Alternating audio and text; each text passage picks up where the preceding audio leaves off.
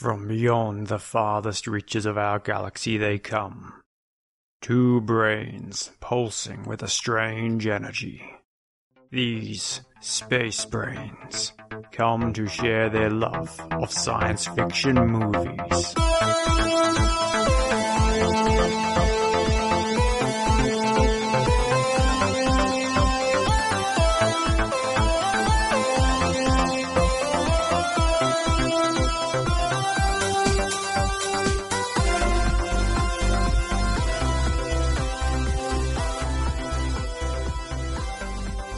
Hi, welcome to Space Brains, the show where we joy watch sci-fi movies and then talk about what was good and what was great. I'm Surrey, and this is Mark. Hiya. Tonight is episode 35, so it is a classic, and we are talking about the 1993 smash hit action science fiction Demolition Man with the one and only Sylvester Stallone. That's my bad impression of Sylvester Stallone, but at least I can pronounce his name, I believe. So, which Demolition Man is a science fiction film, obviously, because we're reviewing it. And he's a good old 90s hardcore action police officer. He's frozen in time and he's brought back into the future to kind of handle a 90s criminal. So there is your spoiler warning. Spoiler warning, if you have not seen this film yet. Nope. Where have you been living? I don't know. Go back. Maybe you've been in Los Angeles in 1996. That's a bad place to live, apparently. Well, maybe you're cryogenically... Is that the right word in this movie? Yes. Frozen, like they are in this film. And didn't you... Oh, no, okay. Go back and watch the film before too much more about it. Because we've got to talk about this. And then come and listen to us because we're going to talk about the whole thing. Yes, the whole thing. It's well and truly worth talking about. Demolition Man.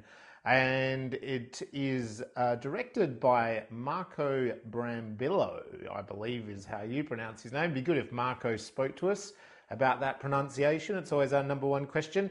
What was your number one takeaway, from Demolition Man? Number one takeaway is that freedom is a muscle car. Okay. Everyone knows that. Please explain. A red big engine muscle car is the symbol of freedom in every American movie. It is, isn't it? If you have a look at, Fast and the Furious. Yeah. They're getting around in all these done-up Japanese sports cars because that's very common. But Yeah. what's the big hero car that the big hero drives? It's like a Chevelle or something. Yeah. Big, Chevrolet, big- maybe. yeah. If I'm right. I don't Or is know it my an muscle names. Impala? Someone's going to have to get on me Yeah, about I it. know. But it's a big American muscle car.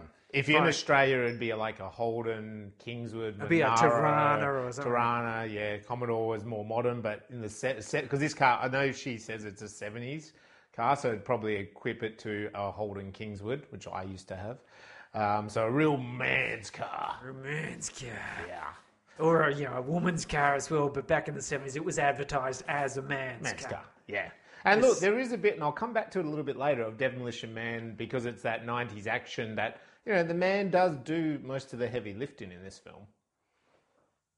And Sandra It is. Bullock kind of takes a little bit of a backseat. I found that a little bit of a point of difference now that it's 2020. I can see I have to how say, though, gender has changed a little bit. It which is pointed interesting. out a bit, though. In It the is movie, pointed it's kind out, of yeah. made a bit of fun there that, there's whole male aggression. She makes a thing about, She's put into the it. Yeah. hormones away and Yeah. tells the two boys off for getting and stuff. And so it's a bit of a tongue in cheek there, pointing out that he is a dinosaur from an age Yeah. gone past.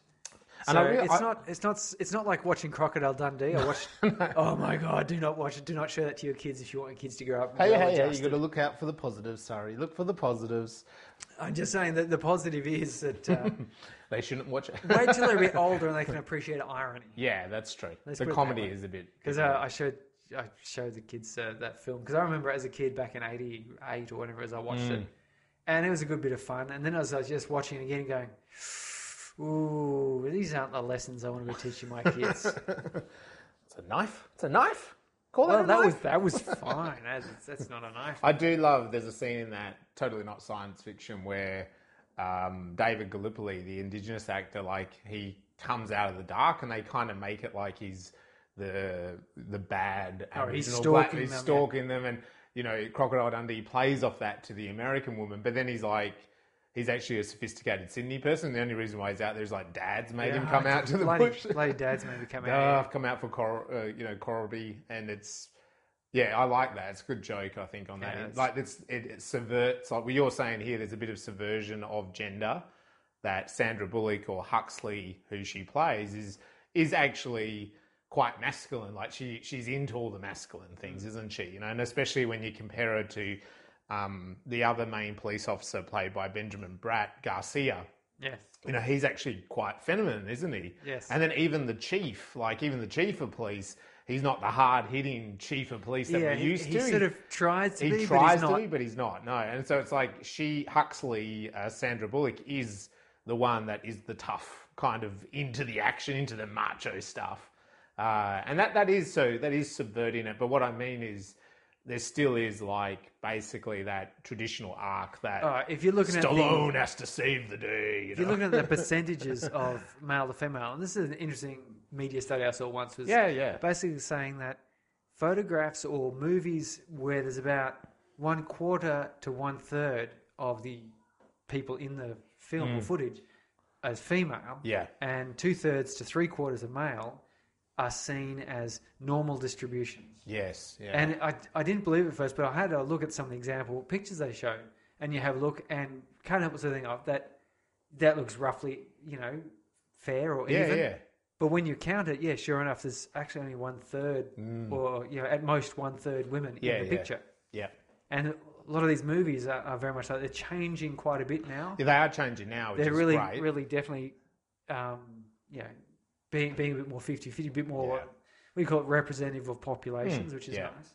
But if you have a look at a lot of movies, they'll have the two male friends and the quirky female friend. And you'll see that in all of the kids shows as well. Going back, there will be two guys and one girl, and the girl will be the brainy one. Yeah, that's a slightly weird one.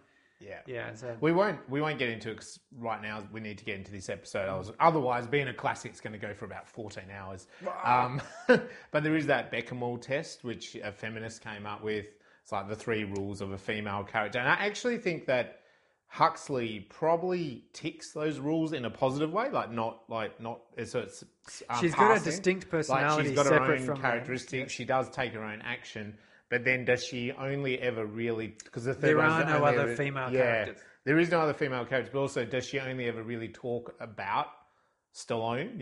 Does she only ever actually talk about what he's doing? Like she doesn't actually cause her own action. Because that's that third challenge for a female.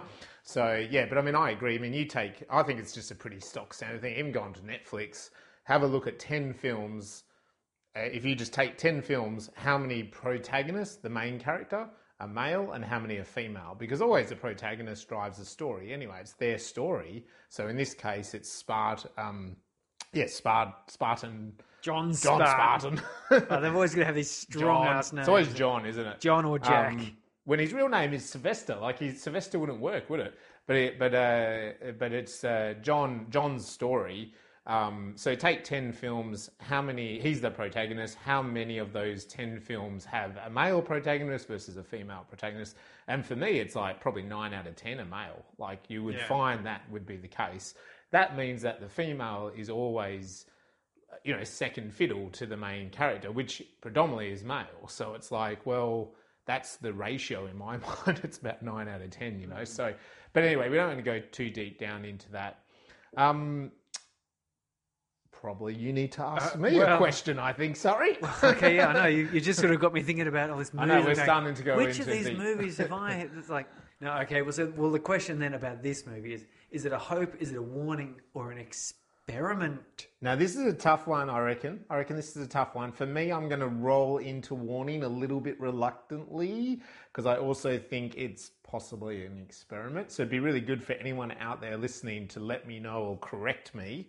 But I think it could easily be a hope as well, right? Yeah, human nature can change. We can accommodate. Yeah, okay, I get that because that's kind of basically what happens. But I think it's a warning because society in the film at the start, so it's Los Angeles, 1996. Is that right? Yeah. Yeah, and it's it's like a real version of maybe what Los Angeles or society as a bigger whole was heading in the 90s. Being a 90s teenager, when you watched this film, it felt like that's where society was heading. Like we're getting very violent, movies violent, games violent. It felt, we had, if you take American culture, they had the LA riots in about 92 or 93. It felt like society was crumbling a little bit. I think also like the criminal system seemed like people were go to jail. Same here in Australia, like people get convicted of a murder, but then they're only in jail for a few years, and it felt like there was more violence on the street. So this is where I think this is a warning: is that okay, if society kind of keeps creeping towards that violent future, at some point there's probably a break that then leads to either a dystopian future or like we live underground or like a split, isn't it? Like society will split into, if you've got money, you're going to be in this like compound that's all safe. And then if you don't have money, you're out there on the streets, So to me, I see it more as a warning. And I kind of then think, well, it could be an experiment because it's kind of showing you, well, this is what society is like if we just let people be violent. And so again, also even at the end of the film, why I think it's a warning is that then Sylvester or Spartan says, like Edgar, played by Dennis Leary, says, let's just go wild and have a party and, go crazy in the street and just, drink all night and, have an orgy and all that sort of stuff. And the chief is like, what do we do? And he actually says, hang on, you do sort of 50% of what you're thinking and you do 50% of what you're thinking and you'll kind of somehow work it out. Get somewhere in the middle. Yeah. Which is very, again, like, he doesn't want it to be as violent as the 90s, but he also doesn't want it to be as clean cut as No, it is now. I did like that he learnt and grew by the end of it and was kind of reconsidering, going, you know what, there are advantages to having this ordered, calm sort of civilization. We've got to meet somewhere in the middle, but because there's disadvantages because there are people literally fighting to get food, because they have not taken that choice of swallowing the blue pill and being part of the overall thing. Like there's no place for this. The point was being that you're either in this extreme pacifist society or you're entirely outcast. There's no room for okay, well some people like to be really serene and some people like to have take a bit more risks with their life. They want to have a bit of spicy food. Yeah, which is banned also. But even like the whole point of like when Phoenix, played by Wesley Snipes, rocks up and he's just super violent because they are so clean and cut. That's the whole thing, is that they don't know what to do. And so it shows you how vulnerable their society is if suddenly you have a maniac. And there is that line in this film that happens a couple of times where it's like you send a maniac to take care of a maniac. Send a maniac to catch a maniac. So I think I agree. Like at the end, John Spartan actually, he sort of says, I'm beginning to like this world. Like I'm beginning to like this order. Yeah. It's too order, but we need to make it happen. Because he's kind of come from that, he is a maniac, like, because he's come from that 90s violence. There's a little child watching us. So yeah, I think there is that sort of idea of, a warning, because it's like if you let society crumble that much, you end up with people like Spartan and Phoenix that are just like, they're too far gone. They're maniacs. They both admit they're maniacs. But then you can't have the world in Demolition Man in the future is so the opposite that doesn't work either. Yeah, it's a pendulum there, isn't it? If it swings one way a long way, can swing back the other way, the exact opposite. Which probably makes it quite a good example of the Blake Schneider, the big Blake Schneider narrative, the 3-act structure, the way he says it, because it's like you've got the thesis and then you've got the antithesis, and then you've got the synthesis, don't you? So it's like the thesis is, what if society was super violent, like more violent than what we've got? It was over the top. Oh, it was over the top. I mean, Phoenix is like told the authorities to stay out of a section of LA. So, but you can understand that, can't you? Like this perception of LA where they have the ghetto, or they have like, race areas that cops don't go into anymore because of gangs and stuff. That's the perception that you get told through the media. So it's like, he's taken over a section of the city that even the police don't go to anymore. They don't bother him. Just don't go in there. He's got his own little world going on, But what if in the movie we took that to a whole nother level where it's just this violent, part of society, So yeah, whereas then the antithesis, of course, is a world where you get fined for swearing. Like you can't even swear without the swear jar kind of kicking in, And then the synthesis is coming together, isn't it? What he basically says at the end, you kind of need to have a bit of yours toned down and you need to kind of come to the party a bit more and make some decisions and smooth it over. So it's pretty cool that way, isn't it? So a warning, I was going more the hope direction. You're being joyful here, so and that's fine. I say this here, that the warning, the hope being though, the hope I saw was that human nature can change itself.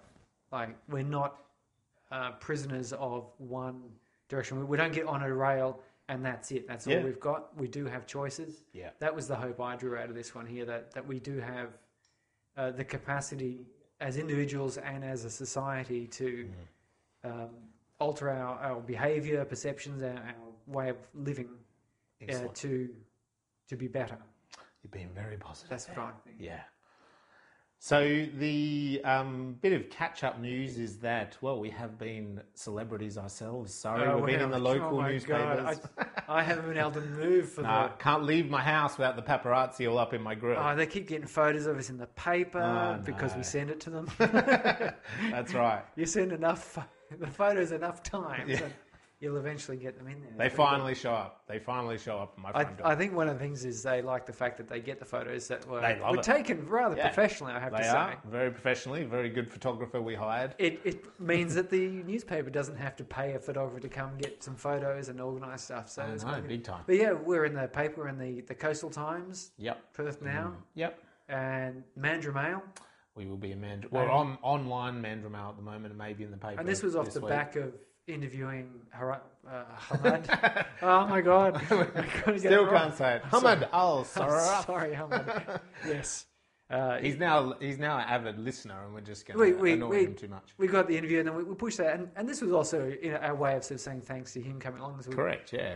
We generated as much press as we could, and that means local Australian things, which I think that's probably quite important for such a film created in such a distant place and culture. Big time, yeah. It's quite important. So we tried to help. So Sylvester Stallone could reach out, for example. We could probably get him a place on Mandurah Mail. I think we could. He could send us some photos. I think actually, if we got an interview with him, we'd probably get on like the Perth Times or something. We probably would. We'd probably get that next level. So I think there's no such thing as bad press in this context. So we're bothering them. And it was good to kind of talk about, which you and I have, and we've never mentioned in this show, but talking with the journalists, both Coastal Times and the Mandurah Mail, that, Space Brains is probably long-term vision, maybe to have some sort of conference happening where we do get people like Hamad and other film directors involved, or writers and producers and those kind of people, maybe giving talks to the public about their films and about being a creative artist and about science fiction or, films in general. And I think that would be something that Space Brains could really well and truly be behind. Oh, it would be amazing if we could get a whole bunch of creatives together thinking about science fiction. Yeah. And, really sort of trying to find a way of inspiring people to create more. Definitely. Because I don't think that we can have too much of the imaginative creations of brilliant people. I don't think that's possible to have too much of that, is it? No, and never too much, and just so then they don't have to just listen to you and me either. They go listen to other people. Let's face it, they don't listen to us. They just turn over to look at our pictures in the paper. Oh no, they just want the paper. They just want the pictures. Okay, so Demolition Man, as we mentioned, 1993. Marco Brambillo, 3 big writers for this: Daniel Waters, Robert Renee, I know he's done a little bit, and Peter M. Lenkov. These guys are like 90s scriptwriters in Hollywood, aren't they, these dudes? And, of course, I've mentioned good old Sly Stallone. I don't know why my accent always changes, but, Sylvester Stallone's one of these guys, like, he did action, he did comedy, he did science fiction. Yeah. And he kind of incorporated and then really heavy drama. Like when you take something like Rocky, you know, like well, and surprisingly enough, even the first Rambo was oh, pretty heavy on the Rambo, drama yeah, as well. that's drama one. For- and he's written and directed these things. This For is the thing. reputation of Rambo, you know, there's even a Rambo throwback in this movie here. Yeah, there is, isn't there? Yeah, Rambo 2 and 3 were just all out sort of action. Yeah, they just become gunfights. action, massive But things. the first, if you're first going, one. if you watch Rambo First Blood and you think it's going to be like this major action fest, I think 3/4 of the movie is, you know, character introspection and looking at society post Vietnam War And there's a great thing, like you talk about violence. Like Rambo is violent, but I think in the first one it's like one person is shot dead. There's this violent study being done. It's like in the first Rambo, it's like one person dies literally on screen, and it's like in the second one, it's like 300 people. Yeah, and then in the next one, it's like 1,000. Like it's cultural genocide. I think by the time you get to the third or the fourth one. Oh yeah. And there's a great couple, if you're really interested in that, YouTube it, because there's a couple of really cool videos. They take snippets from the film. It's like, you know, in the first one it's a gunshot, in the second one he's like mowing people down. You know, so it does change. But like even Rocky, he wrote and directed that. So you know, he's behind it. He's involved in it. He's a script writer. This guy is super talented when it comes to the story films. behind his Rocky movie, the movie was really good. I don't know if you've read it. So he moved to New York. So he went and did. He lived between his dad and his mum. They broke up. He was in foster care and stuff. He ended up going to school for dramatic arts. He didn't graduate. Apparently he's having trouble and stuff. So he moved to New York to be an actor. And he got a few sort of bit parts here and there. Nothing too amazing. I kind of want to look up those scenes that mentions he's in these other movies. And then he finally decided to go to California because why did you go to New York to be an actor? Maybe a stage actor he's looking at? Stage, yeah. So in California, though, he's going screen actor and he's trying out for bits and pieces and he had to go at writing because he went and saw Muhammad Ali fighting Wepner. Can't remember the guy's first name. If you're a boxing fan, you know who I'm talking about. Hit us up. And Muhammad Ali lost. And you know, that really affected Sylvester. He's sitting there going, "Oh my God!" You're like, if this isn't because he was in a really hard time at the moment. He was living on no money, and he actually had to sell his dog because he couldn't afford. He said he couldn't afford to feed his dog properly, and he didn't want to see his dog, you know, not get fed because he couldn't. So he sold his dog, and had I think at one point maybe $100 to his name, and that was before he paid any rent and so forth. And he saw this boxing match. He went, look, if this Wepner fellow can rise up and defeat, you know, the heavyweight champion of the world, who is the greatest boxer of all time, this is a fantastic story. And so he wrote Rocky. And while he was trying out for some of the movie, he's basically shopping around. A couple of producers looked at his script and went, hey, you know, we like this script. Mm-hmm. We'll give you $360,000 for the script, but you won't be the actor in it. He said, well, I want to be the actor. He said, no, you're not going to be the actor. We're going to get someone like Burt Reynolds, or I nearly said Ryan Reynolds there, which would have been funny. Burt Reynolds or some other guy I've never heard of. He must have been big at the time. And again, Sly, who had just recently sold his dog and had $100, which wasn't enough to cover his bills and his rent coming up. $360,000. You would think you would take it, wouldn't you? In today's money. Yeah. 50 years later, today's money, $360,000. It's a mortgage. That's a house. Yeah. You know, I was explaining to my little daughter here when I was telling her this story that $360,000 would buy the house I'm living in at the moment, plus my 2 cars, and all the furniture inside of it. Like, which made me feel a bit sad that that's all I've got. But on the other hand, it's good. But back then, you know, seriously, that's particularly totally broke dude. But he said, nah. And so he went on and sort of struggled a bit, and he went back and he kept shopping. He kept pushing. Finally, these guys relented and said, yes, we'll do your film. And and you can star in it. He sold it for $1 million, which is like obviously 3 times. And again, 1970, $1 million is an absolute crap load of money. $3 billion or something. Yeah, if you put inflation on that, it's probably, you know, script writing and acting in your first film ever. Yeah. And they did the right bet because, of course, that film, it, you know, hit number 1 It won the Best Picture Oscar, nominated for 9 Academy Awards, won 3 of them. And, you know, it's the Rocky franchise has gone to earn $1.8 billion US or something crazy, which, again, I was then explaining to my daughter what that was. And I said, so that's 18,000 houses like the one I'm living in now, which Mandurah, I think, has about the inner Mandurah area has maybe 20,000 homes. Yeah. So you could basically buy Mandurah for what Rocky has earned. You know, so it's like, phenomenal perseverance. Yeah. And yeah, I mean, Rocky's a really good movie. It is.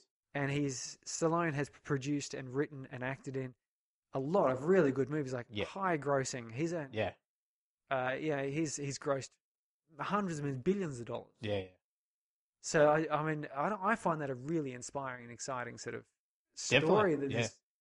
He was he didn't come from screenwriting royalty, or he didn't have acting parents or any connection, but he managed to do it. I don't know how many poor guys who sold their dog and had $100 and then they were broke and they just moved back Midwest somewhere where it was cheaper to live and didn't become a movie star. Yeah. But in this case, it worked. And we have Demolition Man today, thankfully. Yes, and then this one he's obviously been hired as the big actor. I felt like, I didn't look into the background of Demolition Man, but it felt a little bit like he probably signed up because Arnie was doing so much science fiction, I think, at the time. Well, this was his big comeback. So Stallone had done a few mediocre hits, which is funny because a couple of them I was watched and I think were really good movies. But yeah, so he did a couple sort of mediocre stuff in after his Rocky and Rambo and a couple of his other ones. I'm trying to remember on top of my head, but I can't. Yeah. His star was on decline, and then still, Schwarzenegger had come out with like the Total Recall, and what was the one just before that, and Predator, and like there's this sort of resurgence of this science fiction sort of action, which wasn't big during the 80s. It was military. Yeah, it was all military action. Suddenly we get to the 90s. It was military and fiction. I suppose crime action maybe a bit with sort of international stuff, and then you got this sort of RoboCop and Predator and Terminator and Total Recall or Terminator 2, I should say, which was a huge movie. We'll have to do that one day. We will. That will be a classic. And bang. So I think Stallone was going, okay, this is sign me up for this one. Yes. Good chance to get back in the ring. And look, they bring in some other big sort of actors with this. Obviously, Wesley Snipes. I mean, he's a big 90s actor. He was massive at the time there. Blade and Passenger 47 and Wildcats. 47 or 57, I think. 47, And White Men Can't Jump. White Men Can't Jump. Yeah. He was big, and then he had some tax difficulties, which kind of pushed him out of the scene. He had a divorce and some tax difficulties, and I'm not sure what he's doing now, but I'm sure he's enjoying his retirement. Presume so, maybe. Might be ready for a comeback, actually. Maybe Wesley would like to come on our show and tell us about what he's been doing. And good old Sandra Bullock, which, of course, this was her on the rise, the opposite to those male actors. Yeah. This is her kind of... coming out of Speed. Speed. Has she done Speed 92? Yeah, Speed was 92, I'm sure. So it's like, this is another big one, a couple of big blockbusters, and obviously she's gone on and she's been involved in the Oscars, and, she's a megastar now in her own right. Yeah, she gets... what was that one? Was that Gravity? Gravity was a good. We should do that actually. Do Gravity, that'd be fun. Yeah, that's a good one. I haven't seen it because it sounds like a film with too many anxiety points in there for me. It's the whole, without saying any spoilers, it's like being on a roller coaster. That movie, like it doesn't stop. Like it really doesn't stop. So my wife Tanya never wanted to watch it because that's kind of how people have described it, I think. Or you just said anxiety. Yeah, you're gonna, like, I bite my fingernails anyway. You bite your fingernails for the whole film. Like it just doesn't stop. Like. I think, is it, I'm just trying to think. No, it's not Blake Schneider. Robert McKee, the screenwriting expert, talks about, like, you go from one scene to the next and it's like positive, negative. So the characters are like emotionally positive, and then by the end of the scene, they're negative. And then the next scene, they're negative and they go positive, right? So each scene's like that. That's right. Blake Schneider goes, that might be too complex to to actually craft that. But that film, it's kind of like you don't get to do that. It's just do the whole way. Like you just don't stop. And it's one of those, I've seen a couple of films like that over time, but yeah, that film, it's almost like you hold your breath for the 90 minutes. Like it's weird.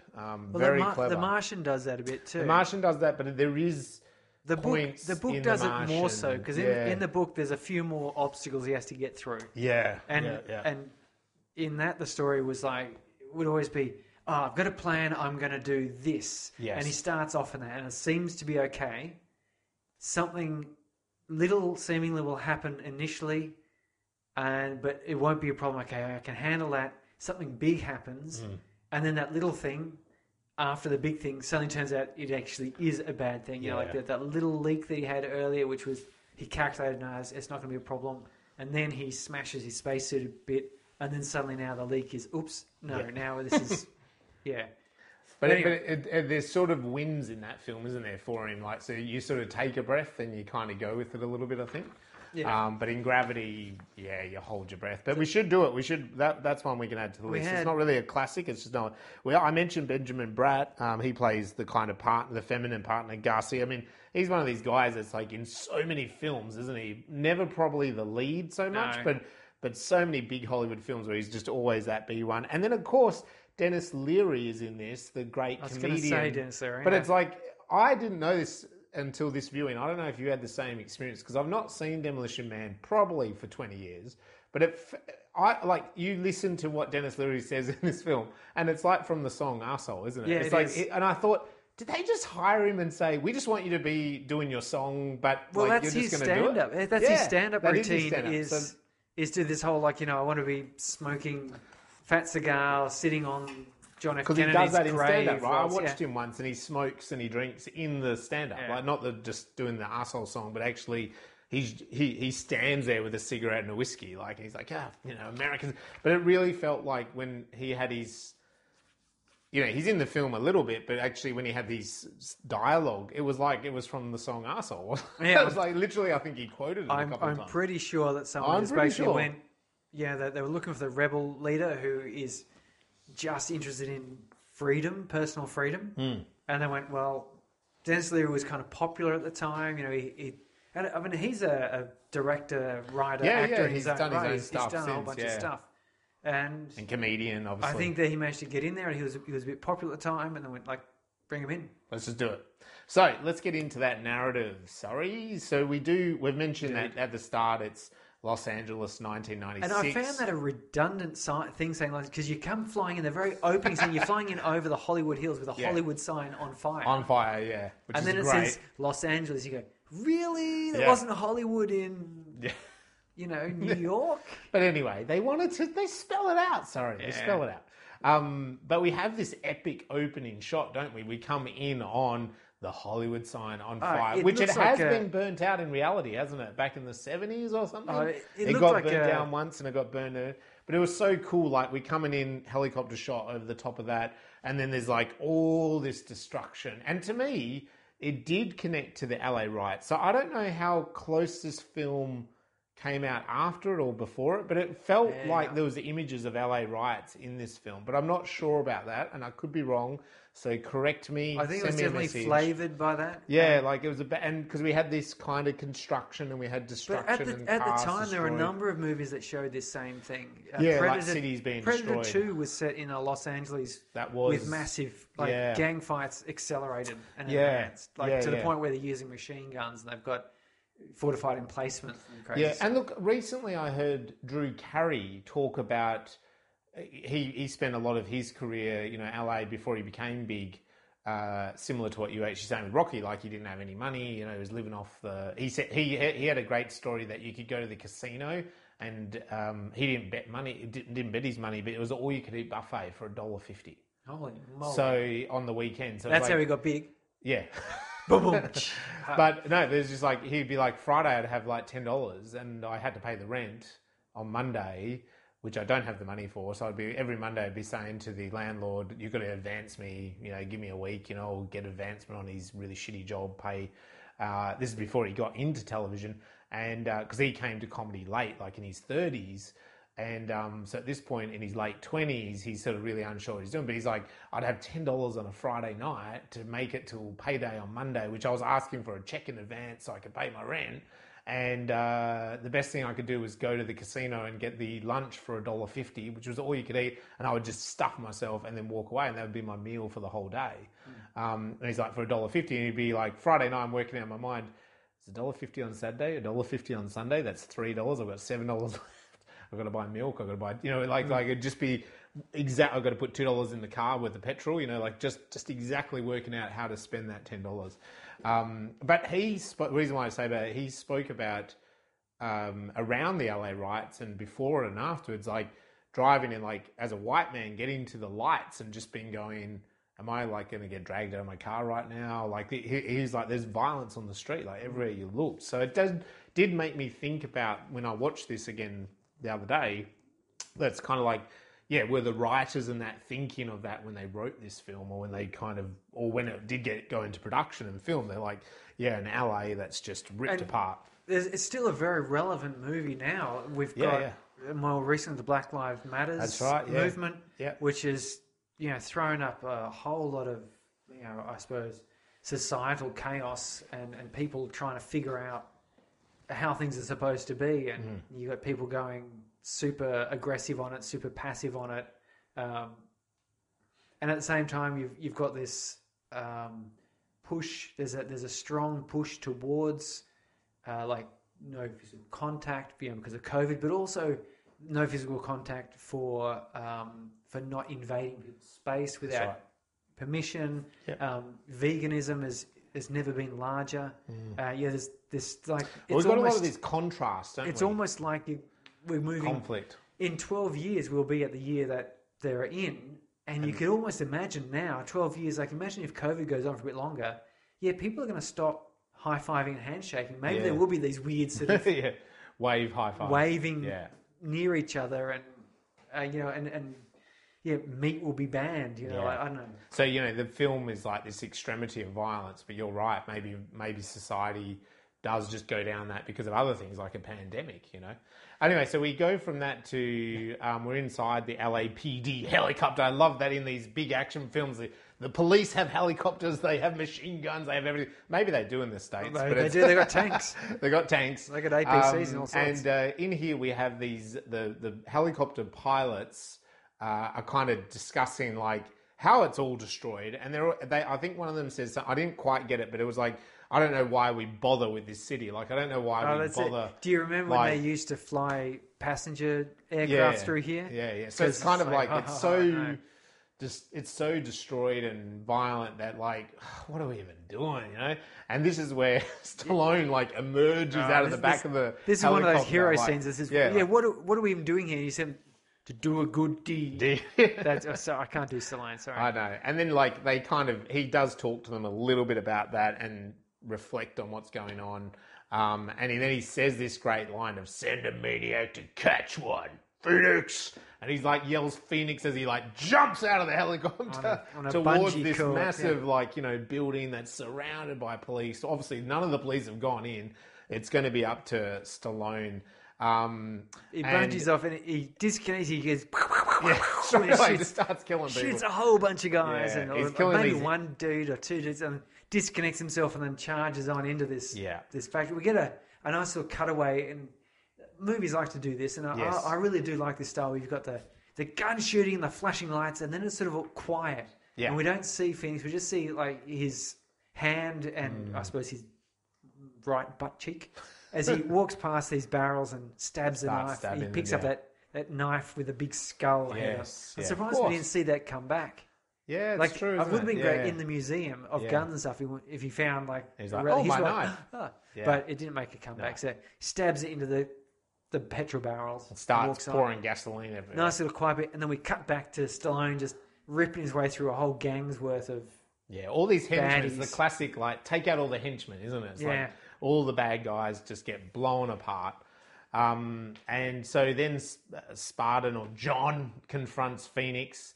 And they have that good old classic, it's a homage to the Western, that they're kind of like, they have that standoff, the eyes, they sum up each other, don't they? Like, it's like they realize that they are the powerful ones, Yeah, I think the difference here is often the henchmen have only the motivation of get him. Yes. And so there's no calculation has to be done. It's Yeah. just henchmen, bad guy, okay, that's it. We just dispatch with one another, and the good guy will dispatch with the henchman.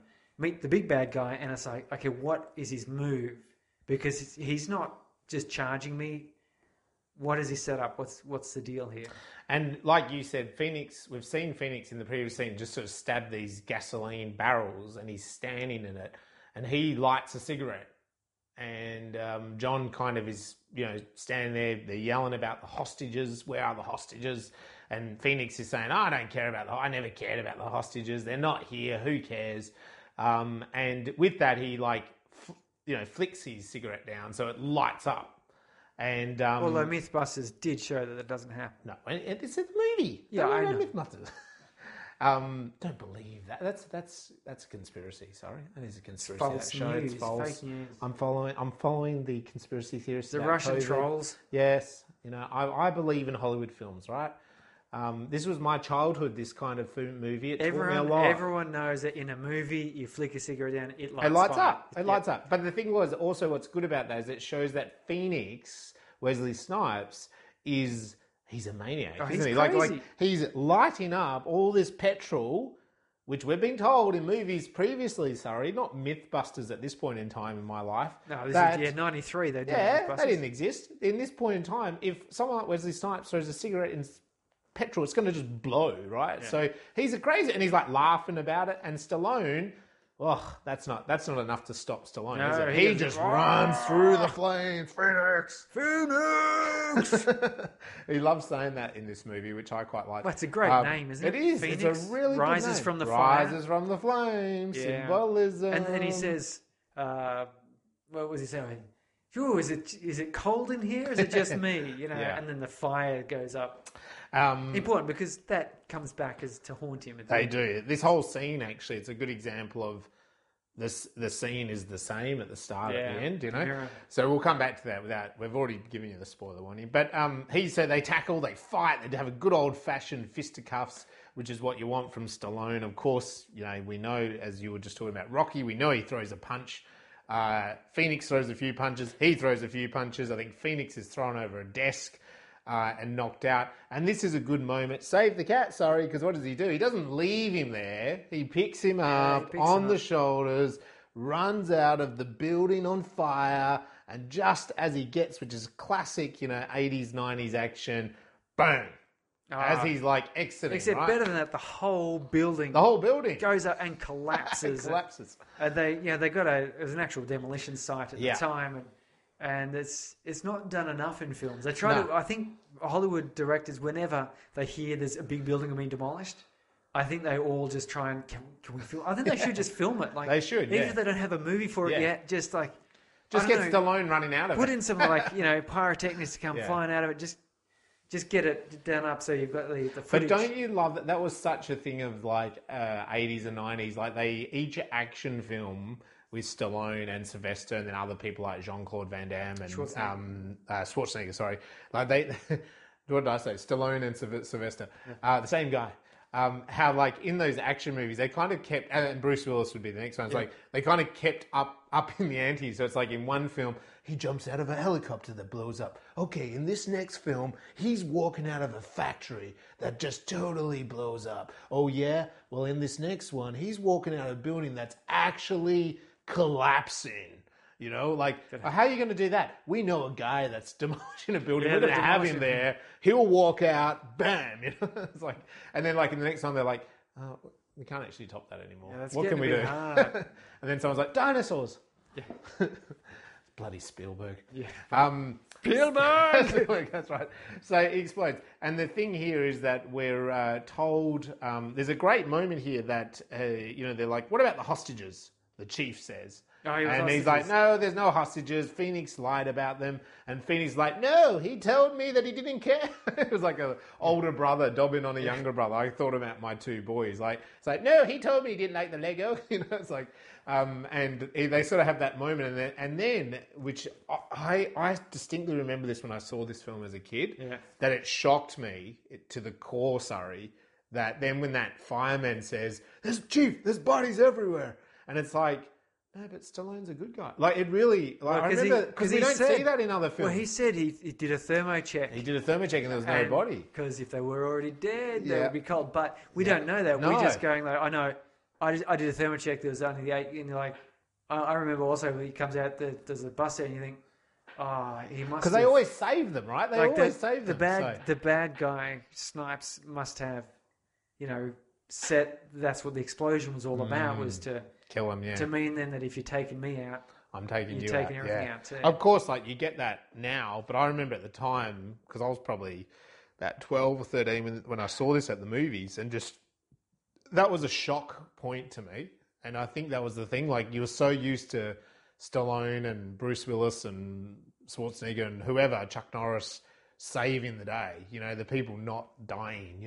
They would find them at the back. Oh, they had them at the back. Whereas like, no, they're all dead. It's like, oh God, like this is a bit bleak. But it's good because it does set up the reason for him going into this prison. Cryo station, yeah. Yeah, so he goes, they've got the prison there. So he gets it's a very quick montage, judgment. It doesn't really go through the court trial. No. Just then it has him in that sort of weird plasticky...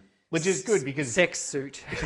I assume it's something a sex suit. Well, he strips off naked, doesn't he? And the assistant warden, which is a nice touch, is like, he's telling him all the sentencing that he's been for killing, for, being part of the murder of these hostages, it's going to be 13 years. And then part of the, murder of this other hostage. And he kept saying, skip it, skip it, skip it, skip it. Like so it's a great montage because... Like, he's kind of pissed off and he's shitty because he tried to save the day and yet, it didn't work out. And he's been, stripped off. And we're getting a lot of the science part told to us really quickly because we don't want the science. Sorry, we just want to get to the bit. It's going to be frozen. Yeah. But I paused it here. And this to me, for anyone that wants to see be... if you can see his nut bag. No. Well, he's... No, because you... Well, I did that as well.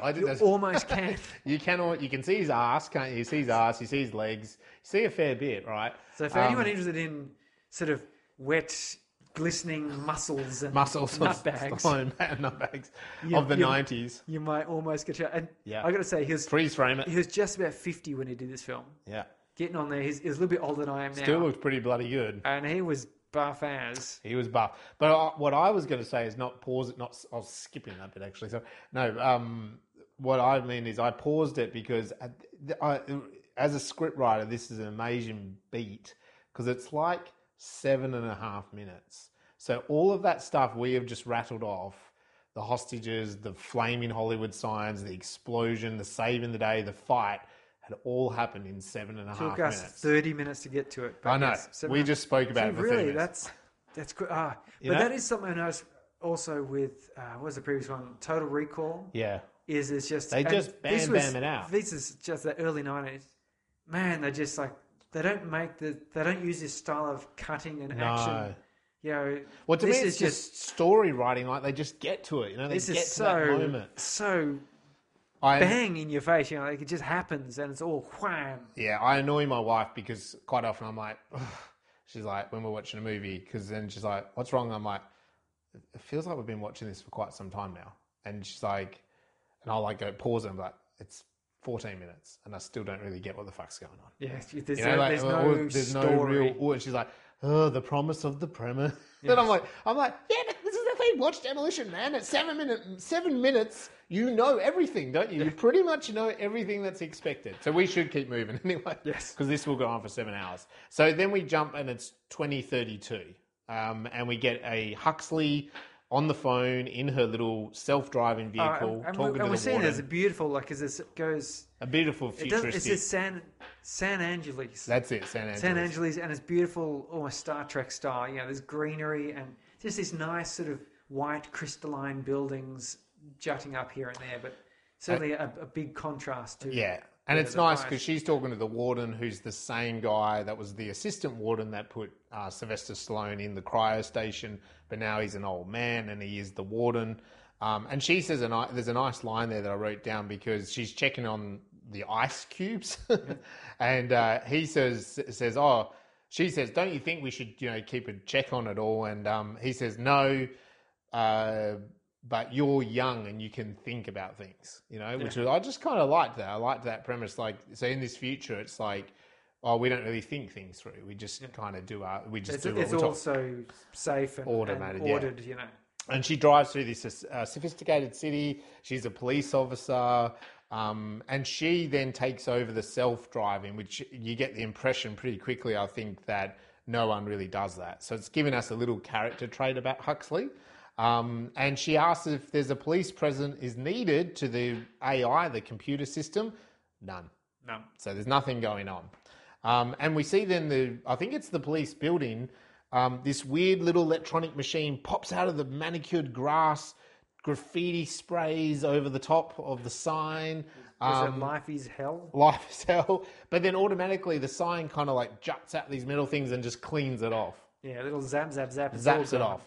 And then the graffiti box self-destructs. Yeah, it does. She gets into the offices and greets all the people, which is quite fun because they do this sort of weird high five Handshake without touching. Without touching. And they're using sort of almost language that you hear from 1984, I hope you have a joy day. And, they're using all these sort of non-judgmental, neutral terms for everything, which, as I said, is quite relevant for today. You go on a Twitter and if you say anything that sounds a little bit kind of harsh or 1990s style, you can expect to get written over the top of by 1,000 people telling you how that you are, being aggressive or you're being uncaring. There was an article saying that, and this is about podcasts that refused to. It was Gimlet Media is being sued by the American Disabled Society, Deaf Society, saying that they're not providing transcripts of their podcasts. Right. And so they're going to be sued for that because deaf people want to hear podcasts too, and I've got nothing wrong with that. But it's the same sort of thing where it's like, to me, it feels okay. Podcasts are inherently audio. Yes, it's really cool to provide transcripts for any number of reasons. But to say that someone is financially obligated for a free artistic production, then it's just that sort of weird. It becomes so politically correct, doesn't it? It is a test case. It's, particularly in America, they like to have these test cases where someone will just try it on and say, how does this law work out? How do we classify things? But it has that feeling of, in this future, that's all gone through. And now if you're going to do a podcast, you had better do that. If you're going to do a video show, you better have verbal description of it. Yeah. Which sounds really cool. Have you heard the X-Files? I have heard the verbal description. The verbal description, it's like, how cool would that be to not watch the show and just listen to the verbal description? Yeah. It'd be like an audio drama. It would be. Listen to the show with the audio. Anyway, I'm getting off track here, but it is this world where she greets everyone using this sort of language and sort of non-contact, and she comes in and says, any action, anything going on, and I think the chief says, there was an unauthorized, I can't remember the terms he uses, but basically spray painting. Yes. And she says, really? Do you need police presence required? Oh, no. It's self-clean. The self-cleaning book will clean itself. It's fine. That's right. She's really disappointed. And we do in that have a periscope come out of that lawn, and it is Dennis Leary's character. And it's just an introduction, like he's looking through it and he's got a lot of shabby people around him. Huxley enters her office and it's full of 90s stuff, including Lethal Weapon. Red Hot Chili Peppers. Red Hot Chili Peppers. And Garcia, who's, as I mentioned earlier, the sort of side police officer, he actually asks her why she's into all this. And she replies that, don't you just want some action? And it's a great cut because she says that and it goes straight to don't you want something to happen? Phoenix coming out of... Except Garcia does say, no, and then it cuts. That's right. So I have to agree with Garcia here. You don't really want the action. It's a great sort of premise, isn't it? Because here you have a character that's like into the 90s action theoretically and like, don't you just want something to happen? And it's just a great cut to Phoenix being like for parole. defrosted. He's up for parole. Seems bizarre that they would defrost them just to say you're going back in the eyes. But that's what this scene is about. And the warden confronts Phoenix and suddenly he speaks Spanish back to him. And you can see he's a bit confused by it because it's kind of almost like he's practicing Spanish. And the warden is going to send him back in. Like, there's no doubt he's been a violent murderer. And he says the word teddy bear and all the locks come undone to the chair he was sitting in. And he just brutally kills the two guards. And he rips the eye out of the warden, which is great 90s sci-fi, isn't it? It's like, we're going to have everything done with eye detection. This is done in a couple of movies. I'm not sure if this movie is the first movie that does it, but I've seen this scene a couple of times. You don't ever see them ripping it out. This scene does it really good. Like he says, let's just, I think Phoenix says to him, let's just do this the easy way. And he kind of like leans towards his eye. And then the next thing you know, it's like, I think it zooms into his eye and then he's holding the eye on a pen, you know? And it allows him to exit the jail. And then what is really great from this, which I loved even as a kid and I loved at this time, is we cut back to the police station because suddenly the computer system is bringing up this warning of 187. Code 187. Code 187. It's like got that repetitive like beeping noise going on. This was a retired code. Yes, a retired code. The last time this was seen was 11 years ago. Yeah. So 2021. And it's great as an audience because you kind of like, you know what's happened, but this is really confusing for the police and everything. Well, and it's one of those situations where the audience is sort of in on it. Yeah. And like watching the characters knowing what's like about to happen. When you're watching those candid camera shows where there's like a gag has been set up and the audience knows what the gag's going to be. It's just a matter of watching to see how the participants react. And so here we are going, ooh, how are these sort of rather pampered and soft police officers going to react to what is this 187? And they look it up and it comes back as 187 murder, death, kill. Murder, death. I don't know. I haven't bothered to look up if that's a real thing or not, murder, death, kill, but it was very good. There's murder, death, kill, 3 murder, death, kill. Yeah. And then they zoom in on the to where it's happened at the police station, at the cryo and then prison. It said petrol station. Yeah. The ice cube factory. And there's the 2 guards and then there's the warden crawling there and there's quick, send help immediately. Yeah. And then it flatlines. Yeah. And it says they're all shocked. Another code 187. 3187. So we're very clearly told 187 is murder, death, kill. But there's a nice moment there with all the police and Huxley especially because that's what I mean. That previous scene of her saying, "Don't you just want some action?" Well, here is some brutal action, and suddenly she's a bit shocked by it. So they're all shocked.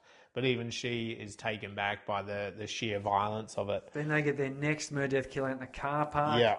But luckily, I think Huxley recovers sooner and she starts throwing commands at the computer saying, where's the car? Where's the car? Of the warden? It's missing. Okay, track it, locate it.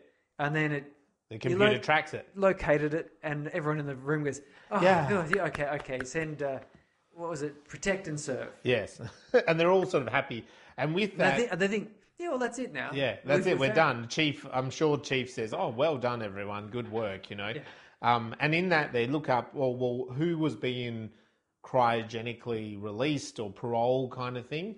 And there's the older police officer. Like, there's a list of names, and the older police officer says, Simon Phoenix. It's Simon Phoenix. He knows him.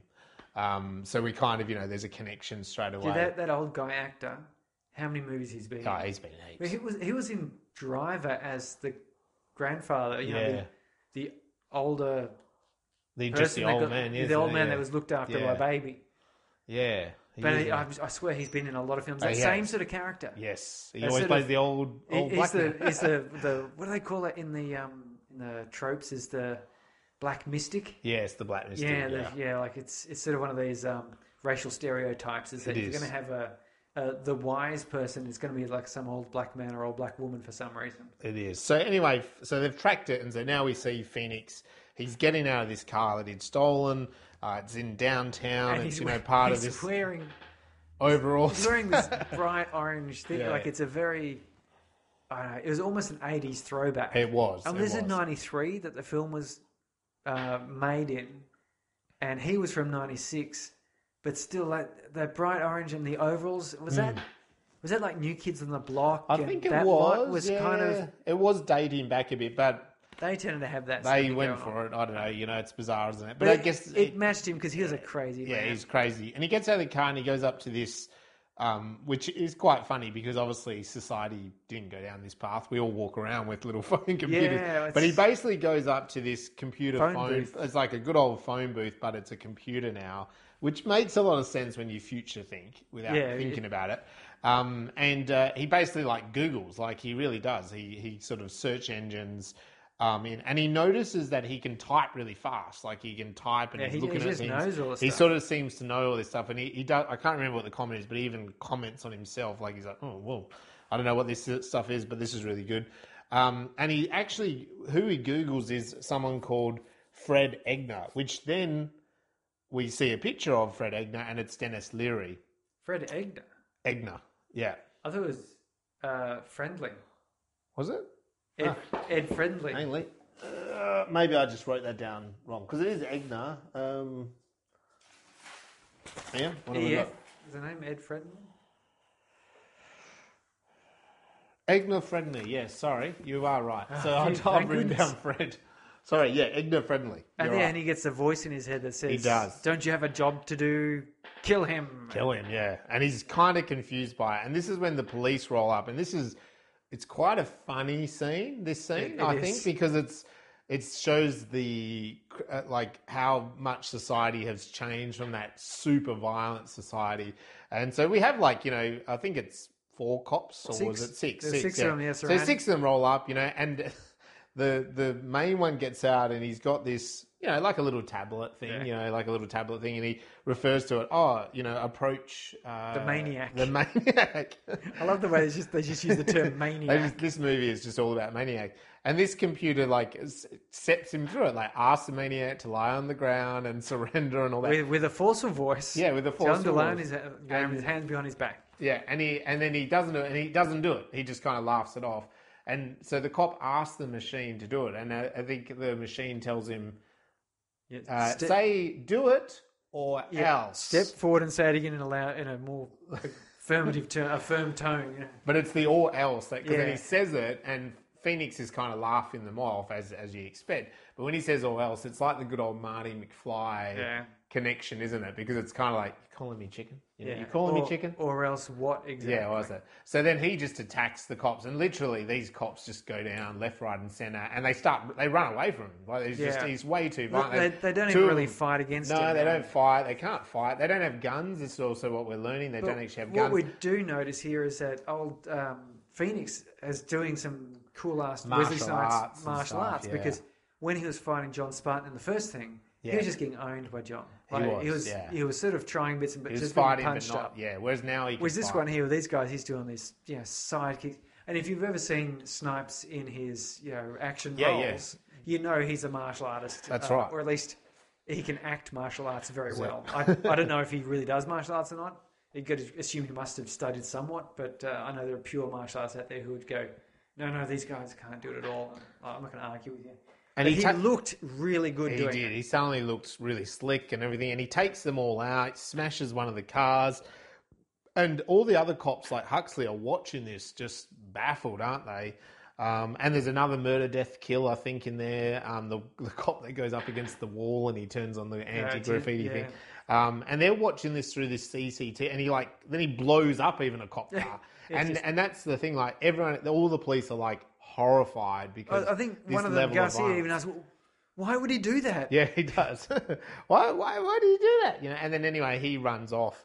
And we cut to the Dr. Raymond Cateau, who's the leader, and he's talking to these other chairs that are rotating in this ballroom, faces on basically through Zoom as well. Yeah, through a version of it's Zoom. funny, this future vision, because this is in '93. I remember seeing that sort of system, like with a little telepresence thingos. On chairs. Yeah, back in, like, there was one of these, Beyond 2000 type shows where they're talking about what's going to be in the future. But the funny thing, of course, is we don't, like, I don't know why anyone would think that would be the future. Yeah. Because that's not how we work. We've never developed technology in that way. We've taken what we already have and make it better. So what we really do, I've been doing teleconferencing since, for work for years. Yeah. And we just have a TV on the wall and a camera above the TV, and it just captures a picture of the whole room. Yeah. And so they're sitting in another room looking at a TV, and we're looking at a TV. Like, Yeah. this whole idea of spending all this money on these expensive little rotating head things, which I don't know, it seems a bit awkward, but it does. It is good they foresaw that that's what you're going to do. You're not going to have real people on the chairs. Yeah. That's So he's talking about this taking out the terrorists, and he's talking about Egner friendly, and so with these other kind of boardroom people that he's going to take care of it, like whatever. So we get the impression that this guy has some controlling power over the city, and he's something. So it's the introduction to him. We then cut back to the Huxley and that in the police station, and they say. Huxley's asking, well, how was Phoenix taken down? How is this violent man really taken down? And this, to me, was freaking hilarious. I don't even know if I thought this was hilarious as a kid, but this was so funny. And the answer is John Spartan. And they look at video footage of John Spartan. Also, they said John Spartan, 1,000 confirmed arrests in 3 years. Yeah. So you do the maths on that, it's like 3 a day. 3 a day, yeah. Which would have meant he must have, I reckon he must have just caught carloads of people at a time. People, yeah. Which is what we, at the start, I mean, look how many people he kills, all the henchmen. So, yeah. Are they arrests? So it's not 3 a day, it's that in one day he takes out 80 of them. Yeah. But this is just the funniest bit of video footage to me. It's like he's walking away from a burning building with this carrying this little girl, and a journalist says to him, how can you justify taking down a $7 million complex for a girl with a $25,000 ransom? And he looks around shocked at the journalist, but the girl says, fuck you, lady. That's great. Which is what he was thinking, but it was just so cool that they said that to the girl, So it showed that he is the hero, it doesn't matter about destruction, and he's the demolition man. This is a similar thing from... that is 90s as well. Dirty Harry. We'll go back to the 70s when... Dirty Harry's been chewed out by the police commissioner and said, how you shot that guy, the other day dead, while you're on the things. And in your report you said, you thought he was going to rape or rape the woman. How would you know what was going through his mind? And Dirty Harry just looks at him and sneers and says, well, when he was naked carrying a knife in an erection, I just guessed. Something along those lines. Yeah. It's the same sort of deal here. Same sort of line, yeah. It makes you feel, it's the save the cat moment where you sort of go, fuck you, lady. Yeah, how do you put that sort of dollar value of a person over top of blowing up some buildings? I mean, you rebuild the buildings. That's right. But so we get that we're on his side now. We can't help it. So they have this debate, and there's a good line as well where they say, well, Phoenix, I think the old man says that. He says, Phoenix is an old-fashioned criminal. We need an old-fashioned cop, So they defrost Spartan. They bring him back. Huxley informs him pretty quickly that his wife did pass away, and actually then... In the earthquake. And Chief is really aggro suddenly at Spartan. He says, look, we didn't bring you back to go back down memory lane. We brought you back to take out Phoenix, and we're going to reinstate you. But if you don't behave, you're going straight back to the frozen status. So it's a good sort of setup, isn't it? That our character he's been granted freedom as long as he's going after Phoenix. And it does, tie off that whole looking for family and old connections, which would be the natural first step. Well, that's what you think, wouldn't you? Yeah. But here they sort of go, well, the movie's not about that. No, that would be a good movie in its own right, wouldn't it? And you've sort of got those movies with those, what's that one where Mel Gibson wakes up from the cryo thing? Yeah, what is that one? And is it Forever Young or something? Forever Young, yeah. I think something. So you've got other movies that explore that. This is not exploring. This is exploring a crazy ass maniac cop with a crazy ass maniac. Maniac just in the minute, yeah. Anyway, and then very quickly, he's kind of introduced to the world and the city, and then he goes to the toilet and he comes out and he's like, "You're out of toilet paper. There's three seashells in there," and they all kind of laugh and stuff about that. And he's like, and it's the same as us. And I remember as a kid going, 3 seashells. What the, it's My such wife an had never interesting- seen this movie, Yeah. and yet by the second or third mention of the 3 seashells, she's like, I really want to know what this 3 Yeah, seashells it is. was something that I remember as a kid really going, yeah, well, how does it work? And then so what he does is, because he swears, and of course there is this swear machine that when you swear, it spits out parking ticket, fines, tickets. And he just goes up to it and like swears into it deliberately, and then goes, "So much for your seashells." So he's just created toilet paper. Huxley tells him about also the hand sensor, that he's got a microchip. They've all got microchips in their hand to know where they are. So good old GPS That's locator. how you buy stuff. That's how you buy stuff. How you and do get stuff. everything. Yeah, but Phoenix doesn't have one. No. So they're trying to figure out what would Phoenix be up to, and Spartan says, "Well, guns. Where do you get guns?" I mean, first of all, they said, well, we've asked the computer. Yeah. The computer says he's going to set up a meth lab and then get a gang. And Spartan says, well, you think he's going to set up, he's been defrosted now to set up business? yeah. Which I have to also agree would be like, no. No. But anyway, No, so he's like going for a gun. Where do you get a gun in this city? And of course, it's a museum. And this film does this a few times. It cuts from that, and he's walking into the museum. So it's they keep telling you what's about to happen, kind of thing. And so he goes into the museum and he's wandering around, and everyone's all polite and as they do. And he goes, so it's lovely, isn't it? Like he walks down, it's like the Hall of Violence, Yes. which is really cool. And, And shots walks. of basically his history. Yeah, it's just of what we came from at the start of the film. And he walks over, which is a really nice little homage, walks over this floor that's made of glass, and you can see down, and it's like downtown 90s LA. An actual dig site. Because An actual dig site, As we yeah. learned in 2011 was the big one. The big one, yeah. Which basically, as far as I can tell, was a massive Earthquake. apocalyptic earthquake, Yeah. which basically sucked LA or the greater LA area in underground, like just Wiped gone. it out, yeah. Which I think was the catalyst for their change. Their new This society, is where Kudo came out and updated their society, and I guess you sort of need something along those lines, like a big A cataclysmic event. COVID yeah. incident, for example, to affect change, something to really shake things up. Yep. And she even mentions actually a few later on. She talks about several pandemics that had happened as well. So it's quite a relevant movie even today. Like people watching this today would not be going, "Oh, they hilariously got it all wrong and it's all outdated," because eerily enough, it sort of mimics what has really come to happen in a number of ways. Sure does. So yeah, he walks down over the glass and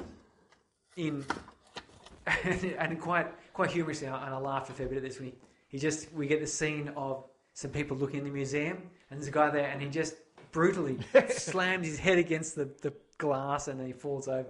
I pissed myself laughing. And there's a couple of moments when he does this a couple of times in Phoenix in the movie. He does it. Everyone else is really nice, and they all just kind of politely walk away really quickly. Go, I'm getting out. I'm getting out of here because I don't know what the hell this guy is up to. He's a maniac.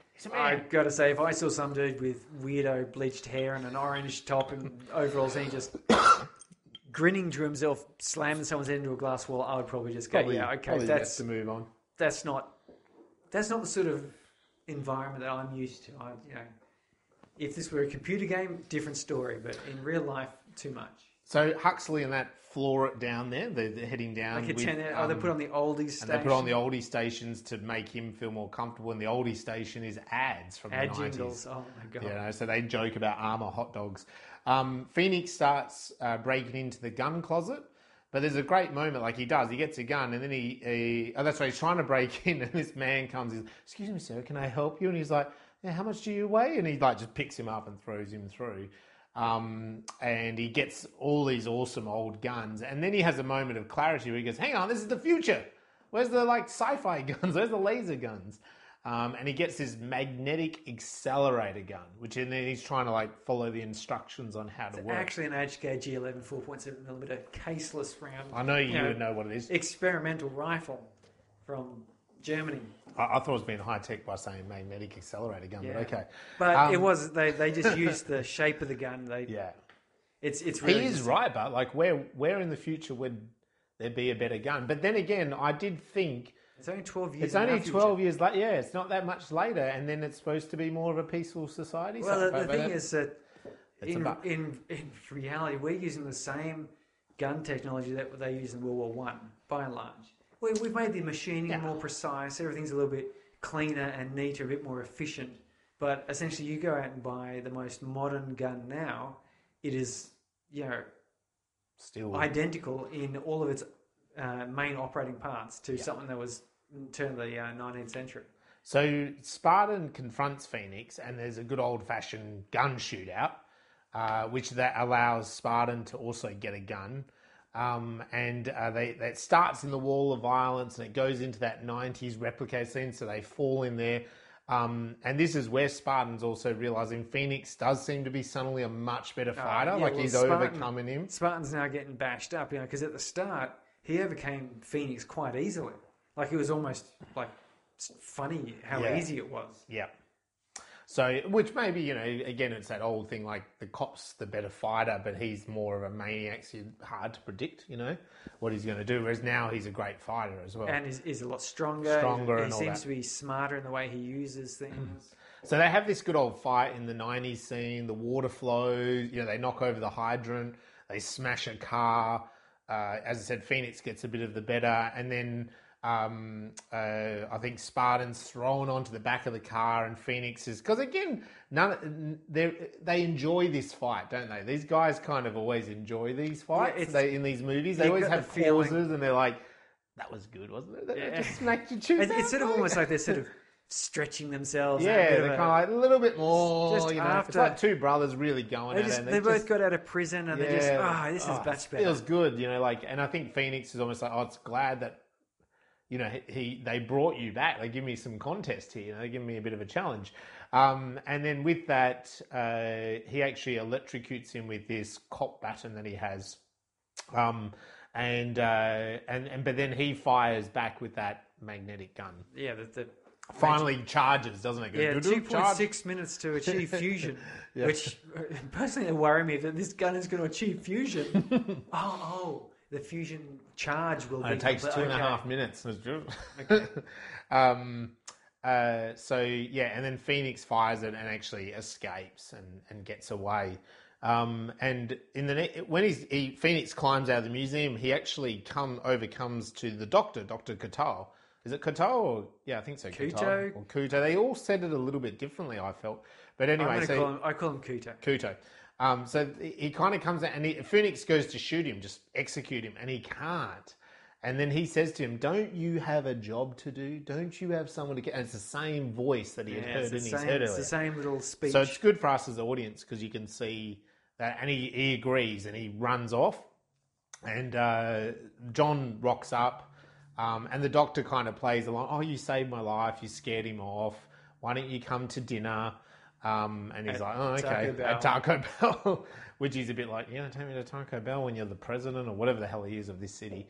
Anyway, so then we get he's going with Huxley. It's not like a president would, I don't know, have a presidential dinner that was all just fast food takeaway. No, it's not. No president ever does that. See, I'm telling you, this is a very, forward spot on, seeing and relevant movie.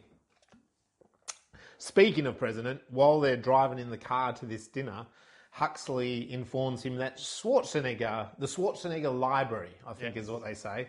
And he's like, what? And he's like, yes, Arnold Schwarzenegger, the famous actor, became the president. They waived the fact that you had to be born in the States to become president, again, which is the current rule. This came out before Schwarzenegger became the mayor, the governor, sorry. So, it is funny, and it was probably a last-minute addition to the movie as a joke, in not acknowledgement of the Last Action Hero, which came out just before this one. Yeah. Where Stallone is supposedly starring as a Terminator. Is in Terminator, yeah. So there's a nice kind of, they gave each other little nods. But you see, just before they got in this car, though, there was that very interesting thing where they say, well, he's gotten away. We don't know where he is now. Like, he's got his guns. But that's okay. So all we have to do now is wait for another 187, and then we'll be there. And I feel as if Spartan's kind of, I'm glad we got to play. No, he is, isn't he? Because Chief says that, and everyone's like, yeah, that's right. It's like Spartan's like, yeah, good plan. Like, so you're going to wait for him to kill someone and then locate that kill. Like, follow the trail of murders. it's nice. Pretty bad police. But and the second one, then of course he questions about Taco Bell. He does, and this is nice because I think you and I, anyone that grew up in the 80s and the 90s, you know that there was this massive war going on, wasn't it? I mean, we in Australia, we didn't quite have all of these companies, but she says, Taco Bell were the ones that survived the franchise wars, but it felt like that for a long time. And just like the Coke and Pepsi rivalry got really heated around the 80s and coming to the 90s. But the funny thing now, isn't it? It's like we have a disruptive, because of the internet, and also then we have this disruptive culture of like things like food vans. Yeah. So yes, you have those huge companies like McDonald's and Hungry Jack's and KFC, and they are huge franchises. And then even some of the other sort of restaurant style, Sizzler or whatever, right? But it's like we've also then had a disruptor to the market of like food vans, and like anything, the public kind of votes with their wallet, and all of a sudden fast food, like a huge giant like Taco Bell, doesn't quite have the same ring to it anymore, No, but in this film they made it that. Back in the days when we got McDonald's in Canberra, and my parents went, let's go and see what this is about, because we'd heard about it. We've heard about McDonald's. We're here in Australia, and McDonald's had arrived in Australia and Sydney and things, but one came to Canberra, and it was kind of a bit special to go in there and get it. It was all a bit weird because Australian hamburger joints are not even slightly like McDonald's, not even a little bit. And there's still a few of those around, the good old fish and chip shops and things. You can get the burger with a lot and so on. Yeah. But it was a bit special, and then certainly, coming through the 2000s, it's just kind of like it's there. Yep, it's there everywhere. But so it was kind of nice that they kind of made it that one of them survived, and it was just also every restaurant an extension of this extremes that this movie's portraying. It's painting the warfare of the 90s, which included massive competition even between companies, restaurants, and corporations, and now everything's all peaceful and relaxed. And there's only one restaurant. There's only one restaurant. Every restaurant is Taco Bell. Every restaurant is Taco Bell, everyone's... And it's like that... Again, it's what Dennis Leary's character is fighting against, isn't it? It's like, no, I want to have a steak in the sun if I want to, Like, I don't want to have to eat this taco. Paint my body in green jelly and run naked through the street. So... Jesus, okay, go for it. Anyway, at dinner, basically, he's told time and time again he's a dinosaur, he's prehistoric, he's too violent. Yeah, the people make jokes at his... and he's also told that... about that society. The doctor says, well, society crumbled and he made it special and safe. So, you need to honour that. And he actually says, well, actually, I was in a nightmare for 35 years. He remembers his wife visiting him. And they all kind of say, no, that's not possible. But his memory is that he remembers the 35 years kind of thing. And then he starts to notice these underground people, the Dennis Leary people, and they're kind of up to trouble, and they're like scoping out. And he says, he says to Huxley, something's up. This is like a cop, it's a gut feeling. Something's going on. And lo and behold, like there is something going on. And he runs out there, and these people attack a Taco Bell van, and they steal food.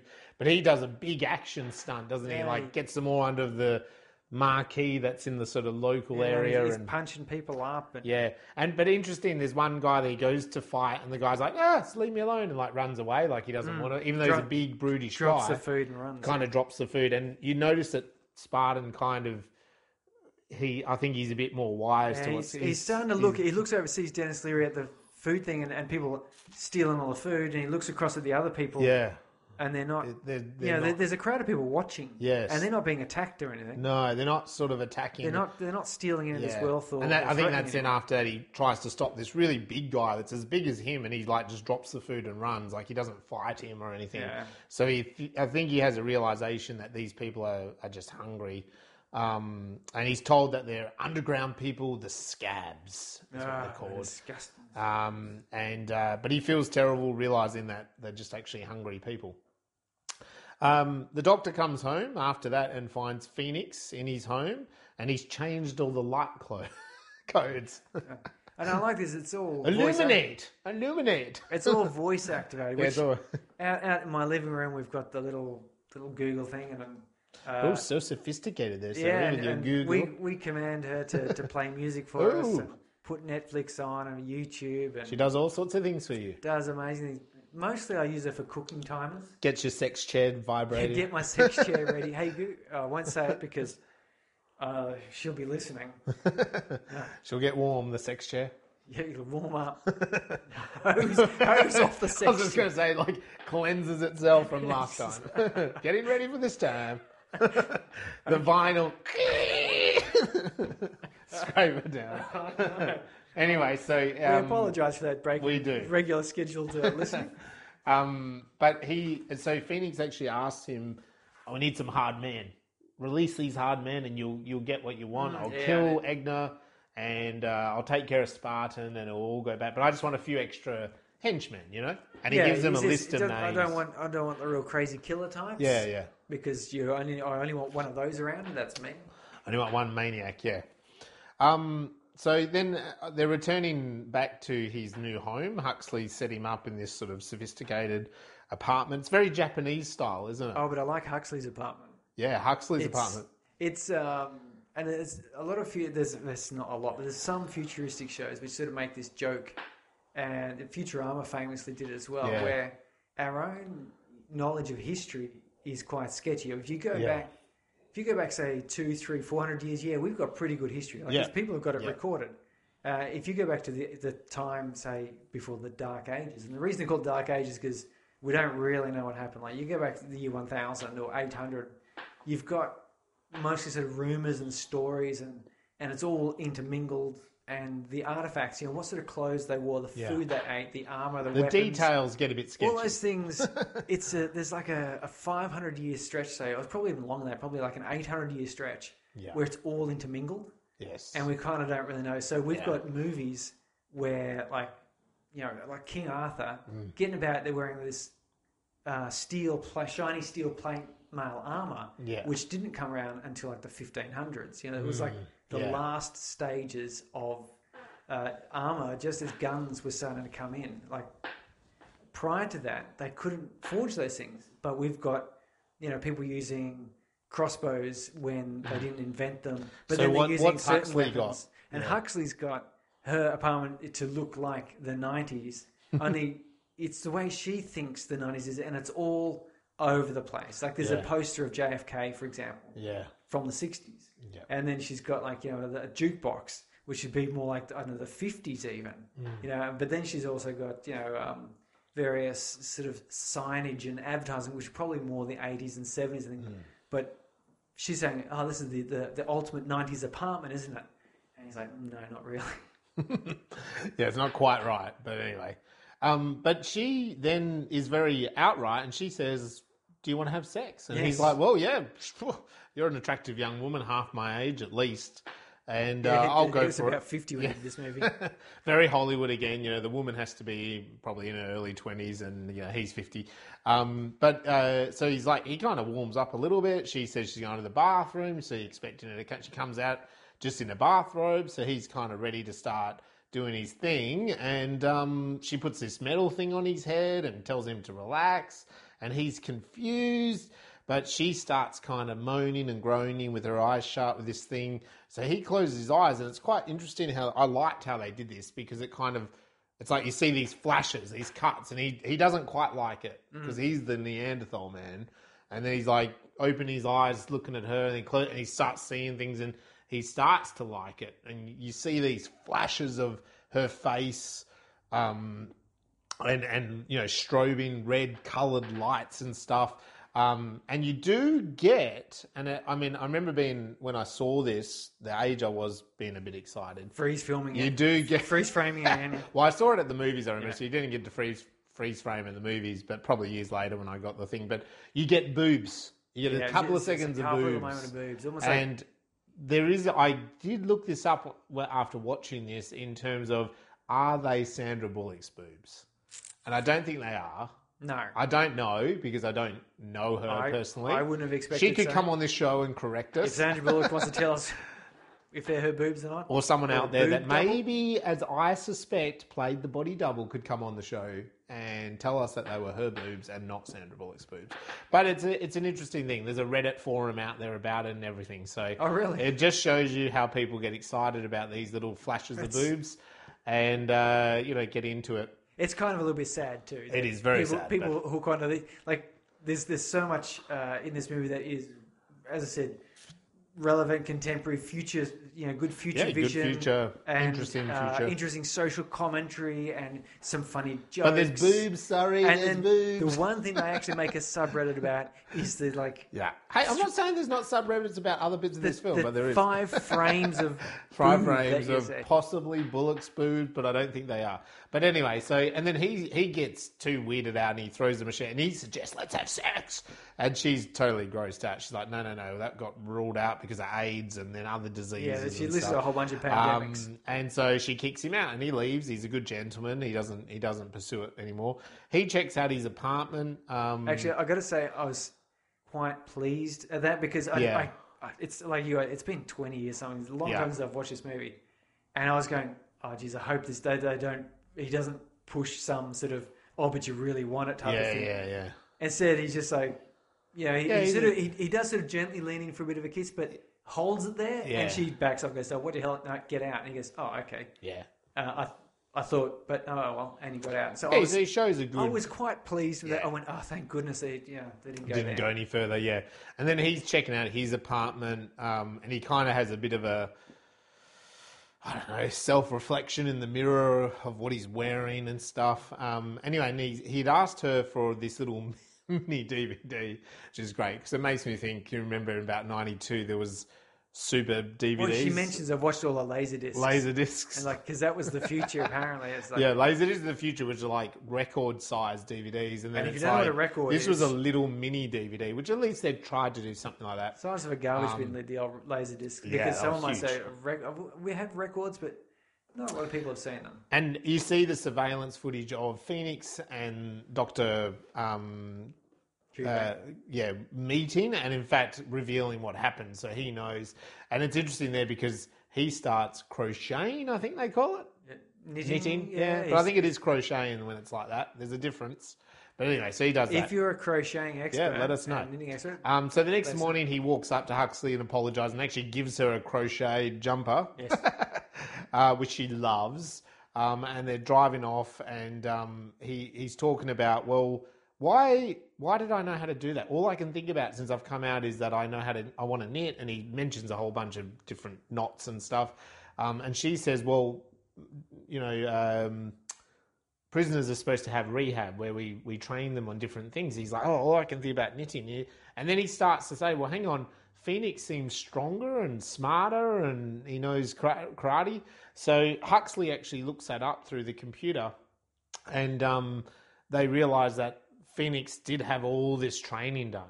oh yeah, like all the bad boy training. The worst bad boy training you could imagine. It's like the Matrix training, right? It is. It's incredible, And pretty much the same sort of thing. It just took a bit longer to download into his brain, but yeah. It's a cool idea, that idea, but isn't it? Like, you go to sleep and get training in your sleep, It's Isn't the it- isn't it- ultimate human learning. It is the dream because the number of things I think. I'd love to know I karate. wish I don't I- want to spend 8 years mastering Yeah, I it. wish I knew how to do that. Like, because I've done a number of things like handyman type things, and my first go was always, it's okay. It does the job. Yeah. But you sort of think to yourself, okay, so there's this couple extra little tricks that no matter how many books you read or how many YouTube videos you watch, you just kind of don't get it until you. It takes that master, which they talk about, 10,000 hours, don't they? 7 years of someone doing something to really become a master, So being able to just plug your head in so and just plug your head in. know stuff would be awesome, mate. Plug that USB in. Sorry, damn it. So anyway, they confront the doctor, who he denies, the connection. And he's talking to the doctor in those chairs that you were talking about, rotating chairs, and he just Spartan just blows them apart with his gun, saying, "This is what you want, violence," or something. And the assistant kind of just does a bit of a look off to the side, stage right. Yeah. And so Spartan is too clever for that, and he then has the gun at the doctor's head. And the doctor kind of makes it all emotional, and he says, well, the thing is, in this world, you're dead, your wife is dead, your family is dead, you don't exist. You know, you need to go back into the system and just go back to sleep. And Spartan replies, get fucked. Yeah. And the sensor thing spits off, and he shoots that sensor, which sort of shocks him. I love these sensor things because every time he swears, you hear it. Even just little background. Yeah, and you always hear it. In the background of the shot, you can see it with a little ticket come out, and that attention to detail is fantastic. Yeah, and the doctor orders him back into Cairo, but Huxley doesn't actually arrest him. So they leave. They go looking for Phoenix. She says something. I'm quite conflicted. Yeah, I'm quite conflicted. Anyway, and Spartan's just ignoring their authority anyway. And so he goes with Huxley, and Garcia gets to the sewer sort of pipe where he's like, well, you can't find Phoenix because he's underground now with these other underground people. Not that he really knows completely about them.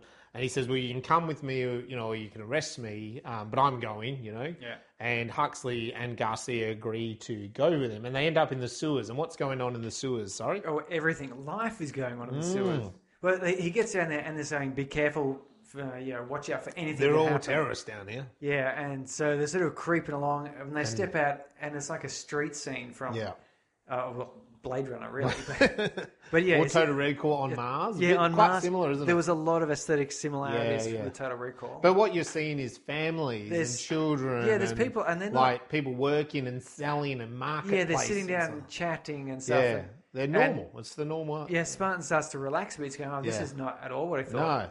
And then they go... And she actually says they're not acting hostile. Yeah, they're not attacking us. They're not attacking us. Like, they're surprised. They're actually a bit, afraid of the police. Yeah, and then they recoil from the stench. Oh, the revolting stench. And he sniffs and he likes it. And what does he head to? That kind of turned my stomach a little bit first. With it down in his underground and they smell... He goes to a bar and there's some woman... cooking beef. Spanish. She's cooking burgers. Yeah. And he orders a burger and a beer, and he gets them and he hands loves over it. the Rolex, Huxley's Rolex watch, which looks sort of funky, Apple Watch if you like. and he gets the burger. He starts eating. He says, "Oh, this is a really good burger. It's the best burger ever." He says, and Huxley says, "I'm like, it's not beef. Where are the cows?"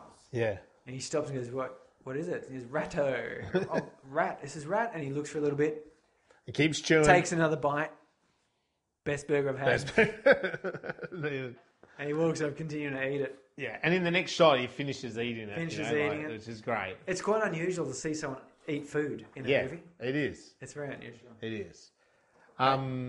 So this is where she sees that muscle car that you talked about. Their Freedom. It's a big red muscle car, 1970s. She lists off everything about it, which is a good sort of it's a strange choice though for muscle car because you would have thought they would go for something like a bit more like a Corvette or a Mustang or a Chevelle or a Pontiac GTO or something. This is that down. It's that what I was saying about it.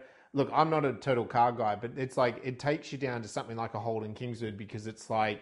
This is the down-to-earth, everyday person car, I think. And I think that's the difference. So there's muscle car, which is those cars. In Australia, the Ford Falcon and the Kingswood and the Commodore and the Tirana, they're the everyday person. But then, of course, you can have the really up GTS, the real upmarket kind of, thing that costs 3 times it.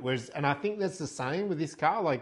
It's a real muscle car. It's not something that is outside of that realm of the everyday person, I think. Yeah, well, maybe it's but a cultural thing that I'm missing here, but yeah, because it says it's an Oldsmobile 422 or something like that, and I thought to myself, Oldsmobile, it's just like, what the hell car is that? That'd be like saying, oh no, that's not a Holden Commodore, that's I don't know, what's a crazy ass little thing? That's a Toyota Ferrari.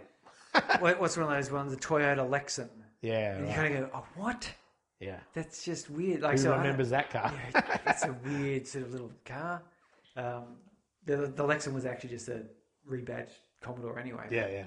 But anyway, so is it, maybe it's a cultural thing, maybe American car enthusiasts would go, the Oldsmobile, that was the real, maybe that's the real common car. Well, I think so. And anyway, they're looking and admiring this car when Egner rocks up with a few goons and they threaten them with guns. Spartan doesn't really kind of blink an eyelid over it, and he actually says, well, I don't like the Doctor. When this is all over, I'm going to take down the Doctor. And so Egner does his rant, which is the arsehole song. Yes. I'm sure it is the arsehole song. If you're out there, let me know. Because he rants about being freedom and all this sort of stuff. And at the end of it, he just says, all I want to do is bury Qatar up to his neck in shit. Oh. Which is a great line. It's so like, the Goonies and stuff in the 80s, where it's all about shit. Yeah. Yeah. Anyway, and then we cut to Phoenix, who's now with all his sidekicks. Who the hell is the man in there, which I loved? I knew this was coming in this film, by the way, from the opening credits. But Phoenix, he says, he gives him the plan. We're going to take out this Egner guy, and then we're going to take out the Doctor, and we're going to just control this city. Yeah. Because they're not used to violence. We're just going to overtake it. This pussy-whipped world, he says. And when he's saying that, he's looking at Jesse Ventura. Who's Jesse Ventura? Sorry. He's a sexual Tyrannosaurus, just like me. A wrestler and from Predator. We love it. He's back in this film. I love it. He's a connected, big, muscly man. They all sort of head off to kill Egner, and they come across actually the fact that, hang on, he's right here. Spartan's here. They see they're having like a cup of coffee together. They're just standing there, and so they attack. There's a gunfight. There's a good old-fashioned fight going on between some of the henchmen and Jesse Ventura. It's all happening. And in fact, Spartan gets the upper hand of Phoenix, who then has to kind of escape, and he runs up the and of course, fire escape kind of thing. I think, who is his Chekhov's gun? So we see this muscle car. It must therefore be used in a chase. And so Huxley and... could you imagine how disappointing that would be if we just saw this car and they sort of rattle off all of its details and so forth. And then you never use it. And that's it. That's the last we ever see of it again. Yeah. That would be killed. Phoenix escapes up this ladder, and Spartan actually says, do you realise that this is a lift? And so he rips a bit of the chunk of the wall off, and there's old controls there, so he turns it on. And it's a great moment that then... Phoenix gets up into the real world, hops in the cop car, takes off down the road, and then Spartan and Huxley just come up and they launch into a modern day car showroom, don't they, of all places. I don't know how that lift does that. It's a bit of like a glass elevator event there. The lift actually extends above the... Sorry, it's the same level? as the Mythbusters concept. It wouldn't go through that in reality, but this is a Hollywood film. I don't know, maybe car lifts... a hydraulic underneath and push up through floors often. It didn't matter. It made the scene It looked awesome because it smashed up and the floor fell apart. People flew away and all this. Guns it and it goes roars to life and he smashes through the glass. Of course. Does. People jumping to the side. That's it. Tremendously dangerous. You always love that, don't you? They always do that as well. Whenever a car has to smash through glass, there's always just people standing there and they're like, ah! They have to jump to the side. That would be terrifying, wouldn't it? If a huge car is roaring to you from inside. You'd probably go into shock and sit there, You'd probably just stand there and get run over. Have a hypoglycemic bloody drop. And that amount of glass smashing, you'd probably get cut up. But anyway. But this is a movie, and if gasoline's going to get lit on fire by cigarette butts, and cars smashing through windows don't kill. Anyway, so he flies it down the freeway, catches up to Phoenix. They're having a good old car chase. He gets Huxley to take over. He jumps on the front. And he tells her, and she knows. She's like, oh, yeah, they do this in Lethal Weapon. We're gonna do this. So she drives up. He jumps onto the cop car. They have a bit of a shootout. He slams his arm. Bits of the car break. Phoenix just talking to himself constantly. He is. He's making a little commentary. Oh, you're up there. I'm going to shoot you up there. I shoot you up there. Very... hey, how about this? I'm going to get you over here. I'm going to get you... Yeah, it's a bit... Coyote, isn't it? From Coyote and the Roadrunner. It's like commenting on what I'm about to do to the good guy. That's sort of that idea of... I would have thought the Coyote doesn't comment, but yeah, no. But he does, because he's always like, oh, haha, TNT, I'm going to get you. You know what I mean? It's not commentary so much, but it's revealing the my next step constantly.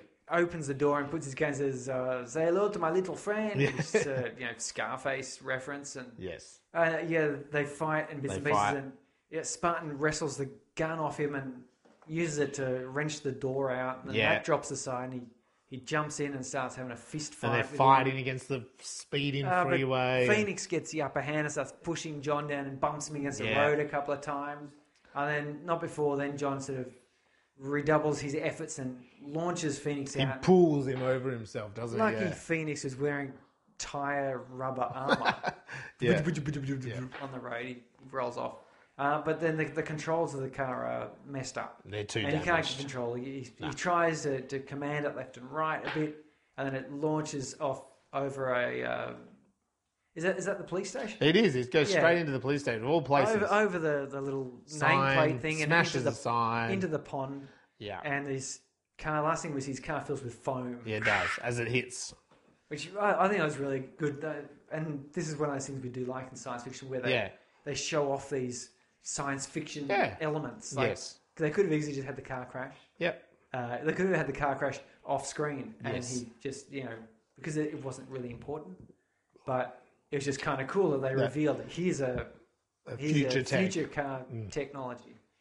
And it's funny as well after that, and I thought this even as a kid, because he kind of gets out and he's okay, and Huxley's actually like, "Oh, are you okay? Like, you're brushing away the foam. Like, oh, that would have been really like annoying, all that foam." He's like, and yet he's walking away from something that would probably kill you in the 90s, So that was quite nice. The chief then confronts him. Q's is again going back to being a brute, and just as this, and you're going to be under arrest and all that, then Egner arrives with his big gang.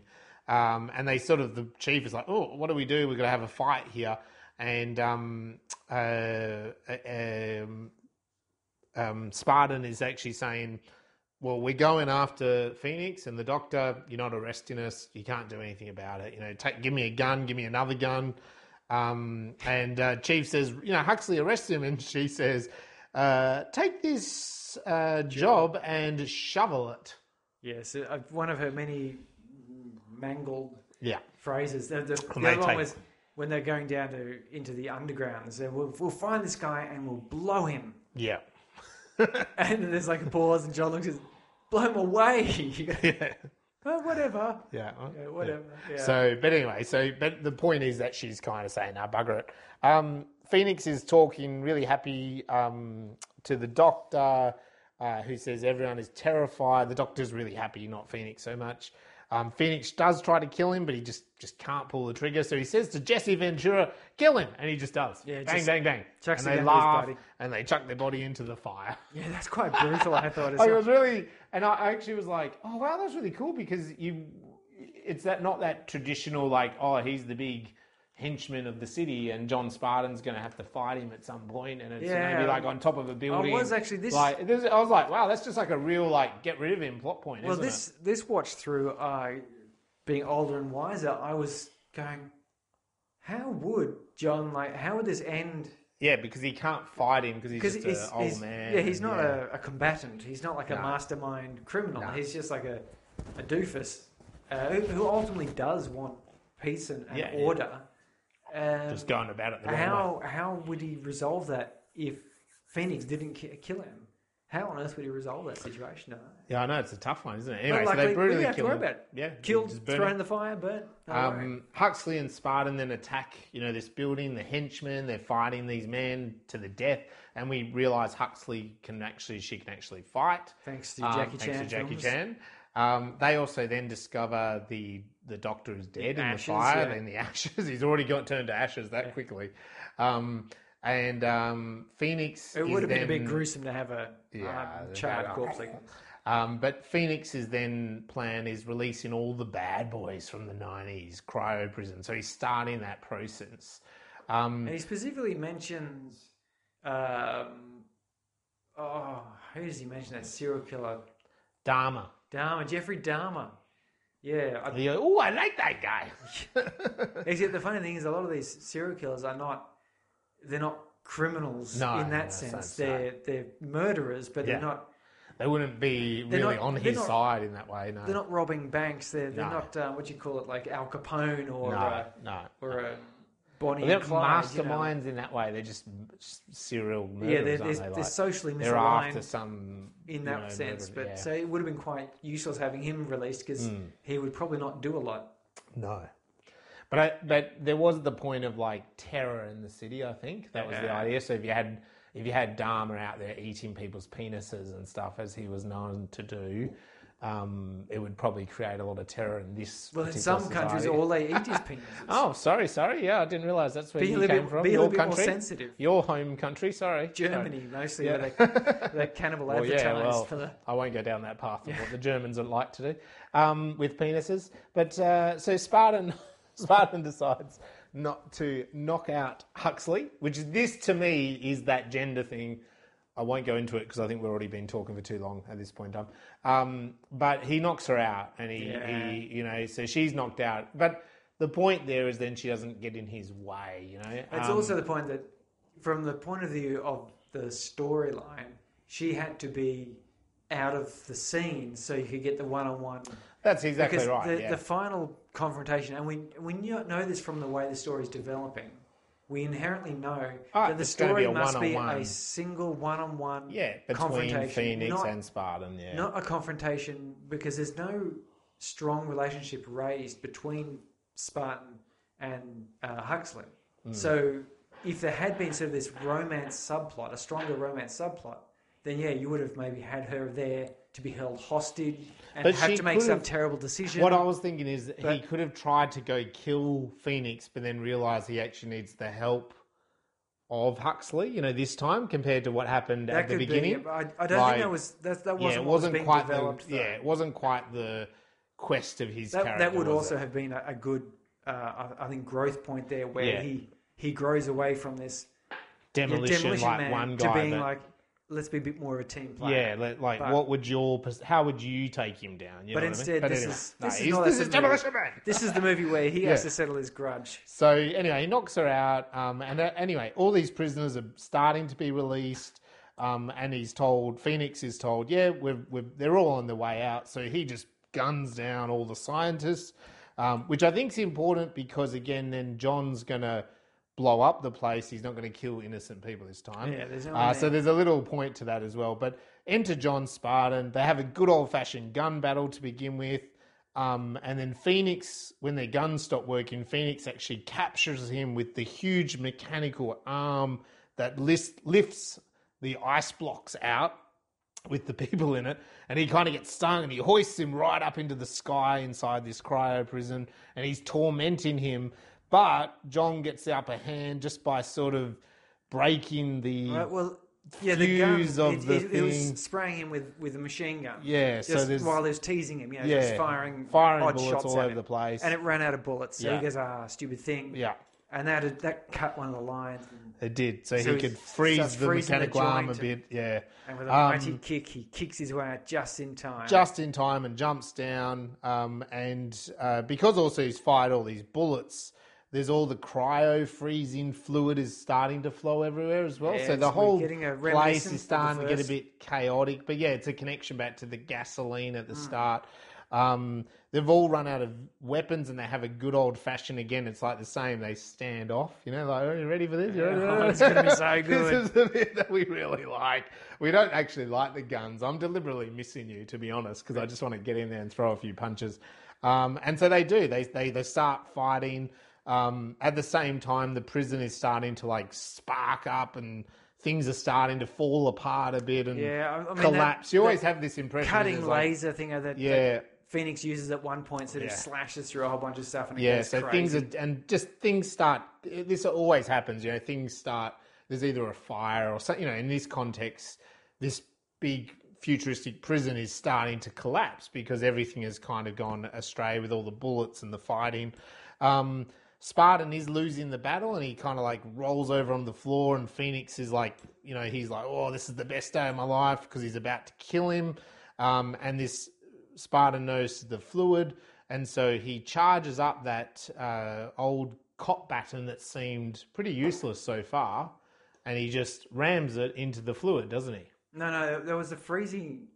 But Was it? I thought it was the no, cop it thing. was the freezy sphere ball. It's in Oh, that, okay. it's in that cylindery tube thing that looks like a cop bat. Okay, so But I've got to be he confused. smashes that on the ground. That's right. He smashes it on the ground, so then that ignites the fluid, but instead of a fire, it turns it into the freezing. He says just before he says just me, or is it a bit cold in Cold. here? Which is just a throwback again to make sure you remember Yeah. the start. So this instantly freezes the fluid, which Phoenix is standing in, so it slowly freezes him up. Spartan, however, just jumps out of the way as it would have frozen him as well. Just jumps and grabs that mechanical arm that he was stuck to earlier. So he avoids contamination. This Swings him around. swings him around the room, like the really large room. Phoenix freezes head to, from top to tail. Everything else, the walls and everything is freezing up. And as he comes around, he says, "Heads up." Heads up. And Phoenix frozen over, of course, and he kicks his head off him, and a bit of blood and stuff. Frozen blood He spills bounces once and then shatters into a Shatters. million pieces. Yeah. It's just And then he jumps down because the mechanical arm is freezing, so that again he doesn't get contaminated. yeah. Perfect. And he goes running out of there, and explosions, and the whole prison complex basically just shoots a big gush of fire out Things in front of everywhere. it. Just again the same as the Same as the startup, start, yeah. but this time he didn't say Kill. Yeah. He didn't say Phoenix. He kicked his head off Kicked his head off, but at the same time, with a one-liner. there wasn't the good ones. And when he gets out, the chief says, "Did you arrest him?" He says, "No, he won't be bothering anyone anymore." And this is that thing that we were talking about earlier, that Egner kind of comes up and he wants a riot, he wants to party, he wants to have a good time. And the chief is confused. And it's quite nice because Spartan actually says, "No, you both need to tone it down and come to some sort of thing. You'll work it out." Like, he doesn't have the answer, but he says you'll get to some sort of thing. Huxley is really unhappy she knocked him out. And this is where I'm talking about a bit of that male kind of thing, because he just goes, "Oh, woman unhappy. I'll just kiss you." Yeah, and then he just like He just slops a big juicy Steals a one on kiss her. off her. Steals a kiss of her. that's a bit rude. Yeah, but then she likes it, and she's like, "Oh, is all fluid transmission like this?" and kisses him back. And he says, "I think I like the future, actually." And she says, "Now that you've demolished it," which is, again, a nice little touch back to Demolition Man. And he walks away off into the distance saying, "How do those damn 3 seashells work?" Yeah, it's a Roll credits. The end, sorry. And Sting sung the last Did of he? it, which reminded me, actually, speaking of Lethal Weapon, where Eric Clapton did the ending titles for Lethal Weapon 2, I seem to understand. So, which I found was sort of funny that these big action films, which are kind of really a bit brutish and overly heteronormative sort of Neanderthals, which is why we love them so much. But then they have these sort of quite famous musicians doing the ending titles for it, which is It's interesting, isn't it? quite an interesting. I don't know how you approach Sting and say, "We want you to do the ending titles for a movie like this," and he goes, "Oh yeah, why not?" Why not? Why not? Eric Clapton did the. It's did a the bit one of for a Lethal Weapon. softer end, isn't it? Music-wise. So let's just talk about the latter then, because this one comes under the classic. For me, I am kind of ordering them. I know you're just kind of putting I'm doing them alphabetical. So I think there is a bit of an order in my head Yeah. as to. But the problem is, it depends on whether I'm ordering it by how significant it is to the genre versus That's a good point, How many times I want to watch it or refer to it, or how much relevance it has to me when I watched it. Those sorts of things, they're questions that are a bit difficult to entirely sort out. I'm just doing it the other way, which is I actually am kind of ordering, and as we're watching them this time through Space Brains, I'm just kind of going, what one do I like a bit more? So for me, this one does come in after Total Recall, but above Predator. So those ladders, above those Predator. ladders I would have are. put Predator above it, but it's hard to do because any one of these I'd watch at a drop of a hat. Like, it's funny because I would re-watch all of these again. That's why we're picking them. That's why they are classics. But it just, I don't know. Like, I like the fun of this film. I think this film has that. Like, I love the future side of it, and then I love the fun of it. It kind of takes a little bit of a Mickey out of itself. It does have quite a few sort of jokes in there. In jokes, 90s in jokes. I felt a little bit like a teenage boy watching this again. Like, I don't know, it just kind of still captures me a lot. I don't think it's actually quite as sophisticated as Total Recall. Like I really think Total Recall is that whole package as a sci-fi, but I don't think this. And I do remember that some people at the time they joked that this film was not very good, and I was like, as a teenage boy, going, "Oh, what are they bloody talking about?" But like even watching it now, I'm like, "No, it's quite sophisticated. This film, like it's quite clever. It does joke about itself." And then I think you could probably argue that some of those self-referential jokes maybe take the audience then out of the world a little bit too much. You know, like the fact of having literally that she likes Lethal Weapon, maybe that's a little bit too far down the path. It is funny. But then it is funny though, because like that. you see those sorts of things and you're not used to seeing references to existing reality. That's right. Which is frustrating, I find, in a number of like horror type movies where, particularly zombie movies or vampire, you sort of think, so here's this zombie outbreak has happened. You're telling me there's not been one single horror movie ever in that universe, let alone a horror movie that has featured zombies. That's right. Are you saying no one has ever come up with that concept? So there's the extremities, and there's something like Scream that references like Freddy Krueger when Wes Craven is now the director of Scream, and so it's like referencing the exact same films that the director has been behind and been successful with. And other than horror films, that's what Scream does really well. But then, you're exactly right. You get other horror films that like, oh, this is the first time ever that there's a monster. It's like what? Like, have you not heard of Frankenstein? Like, have you not heard of like even like older horror stories? So you're exactly right. When you do see it in a movie like this, where you see a Lethal Weapon poster, you do feel a bit kind of, oh, that's really kind of weird. Yeah, like it's understandable because Lethal Weapon was a big movie at its time. Yeah. They have the Lethal Weapon 2 up there. Yes. And the Red Hot Chili Peppers poster. Yeah, like again, it's big band at the time. There's still great music and they've produced some good stuff. They've got a bit of a history of being a music. I remember seeing them one of their first movies, one of these like Gidget surf movies. Yeah, yeah. You can just recognise them because they're playing nothing that's on their album. Yeah. But you recognise the Chili Peppers when you see them. But anyway, it is a bit weird. I suppose maybe it feels a bit like a product placement more so than a reality sort of thing.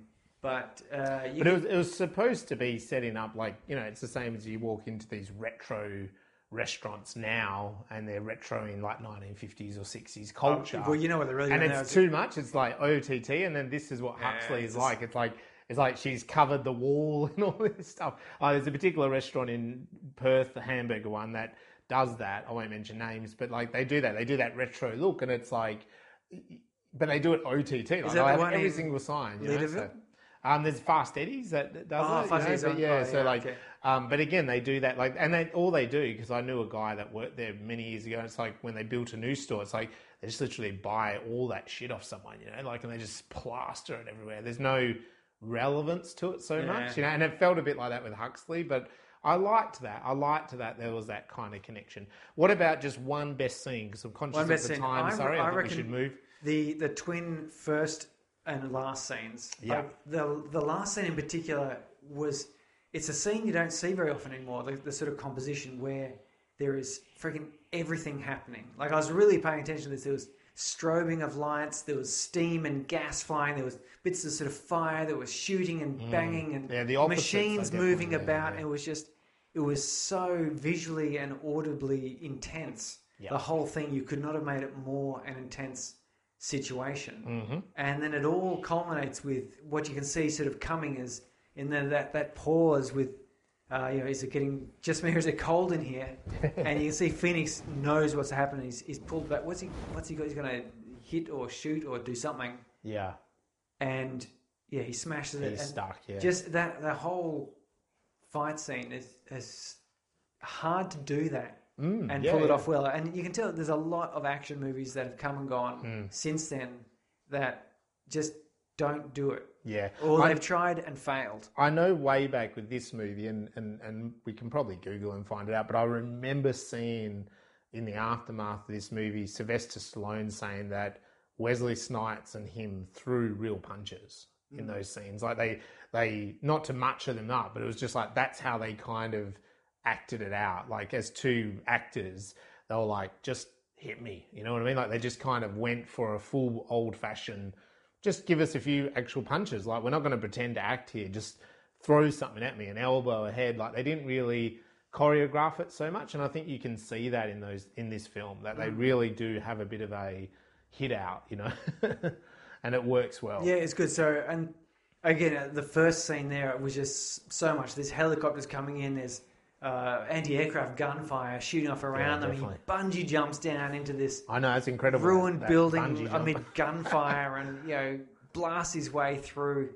And it was just those two scenes as one scene together. Yeah. Of that mirror. It was just it was really well done. There's one other fight scene that I've seen was similar in some ways. There's a movie by Jet Li called The One. I don't know if you've seen it. Bit of a science fiction film about multiple universes. But at the end of that, they're in a steelworks or something, and there's these big machines clunking and banging, and sparks flying everywhere. So when they're doing their martial arts, the sparks and everything are all in slow motion because they're supposedly fighting super fast and strong. Yeah, right. And so you get this real, like, there's these red glows and sparks splashing everywhere and hammers smashing, and it's such an intense and interesting thing that it's fun. It's almost like a Pope in the swimming pool, the scene and everything's so exciting that you're not paying attention to how dull sometimes a fist fight can be. Yeah. You see some of these fist fights and you're kind of going...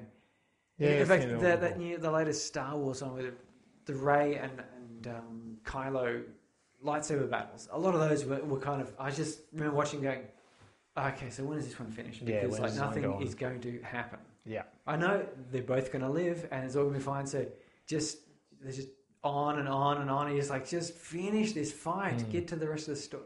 Yeah.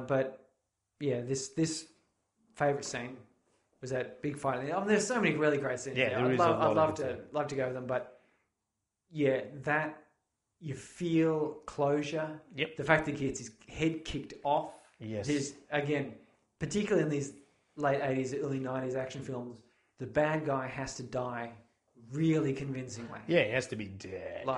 So a head shattering. There can't be. So it always has to be like he gets shot, he falls backwards off a cliff and impales onto something that impales right through him.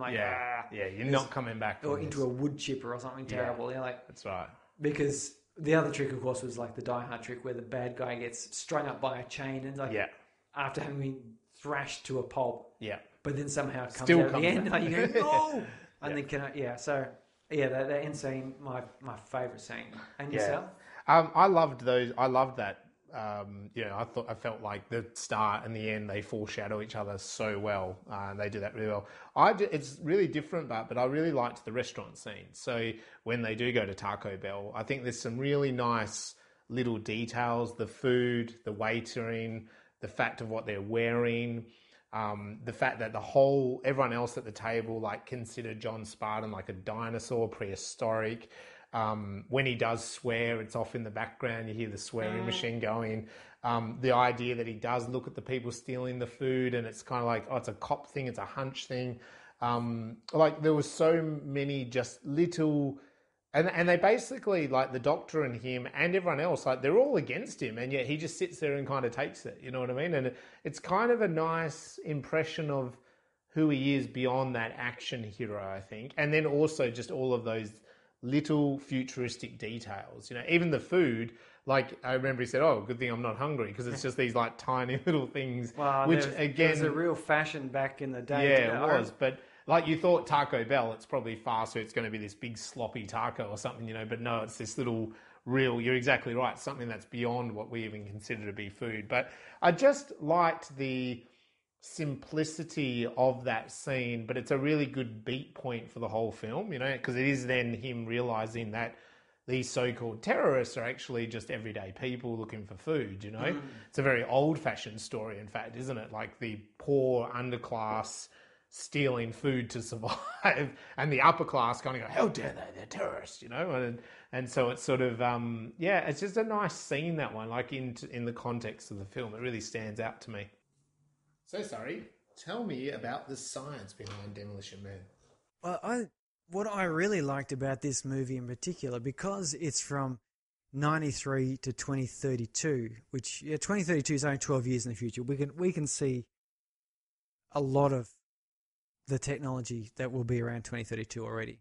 And I certainly remember 1993-ish or 1996 when I was doing. So it's really interesting to see the premonitions they had, the ideas they had of what was going to be in the future. And the things that I think they got really spot on. One, electric cars. In 12 years' time, certainly, like already Tesla as a car company is making a profit, which is unusual. A lot of car companies are not making big profits, or they're really struggling to do so.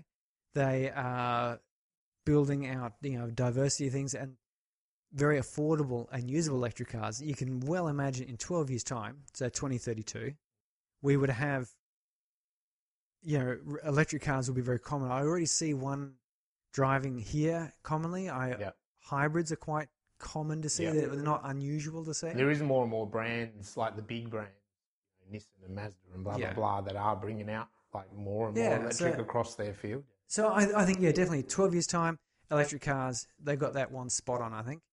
The other one, self-driving cars. We're not going to have driving cars like they just showed in that. They're like, that's a little bit too, like, we're really trying hard, but there's... That's probably like 20 years away or 30 years away. Geez, there are so many problems. I was going over all this with my daughter. I do a bit of a pre-game sort of... a pre-podcast.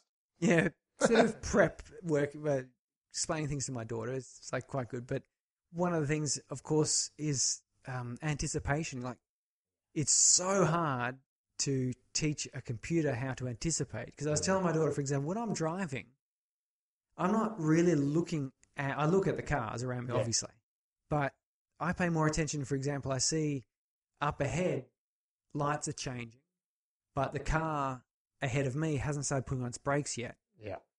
And so I go, he might be turning right, and so suddenly, pull out into the slip lane, leaving, a bank of parked cars. So I'm going to start slowing down now, and I look across, and I see the guy in the left-hand lane. I'm not looking at the car.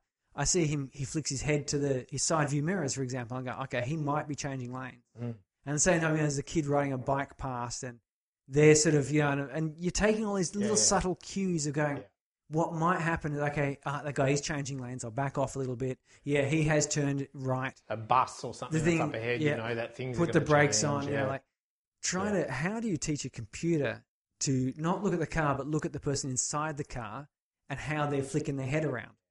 Or, if they keep reaching down to adjust something, so you're going, okay, they're probably not paying great attention. I'm going to give them a bit more room. You can't train a computer to do that very well. You can't do it now, I would say. Sometime in the future, maybe. So until we have a really high proportion of networked cars which are computer controlled, where the computers, the cars can tell each other, hey, I'm changing lanes. Like, no worries, we'll all orchestrate that. We're just not going to do it. But certainly 12 years' time, largely, they've got these levels of self-driving from 0 through to 5, where 5 is like what they show in the movie, where it's totally automated. Self-drive. 0 is nothing. 1 is sort of like cruise control, adaptive cruise control, that sort of level. And in between there is where you got the Tesla Autopilot, which will keep you in your lane and maintain your speed and keep distance of cars around you. And it's done it so well that there have been people filmed sleeping on the freeway.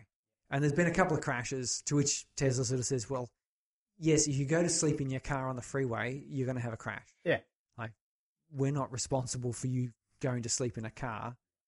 Still got to drive. You've got to drive the damn car. It's kind of their own fault, though, for calling it autopilot, when in reality it's... But similar problems with cruise control, people would take their hands off the wheel for some unknowable reason. But yeah, so we're getting towards self-driving cars. 12 years' time, I predict there'll be more cars with those helpful features, like keep you in your lanes, braking, avoiding accidents. Not so much. So in 93, there were no mobile phones. There were some mobile phones, obviously, but they weren't a thing. They were a phone.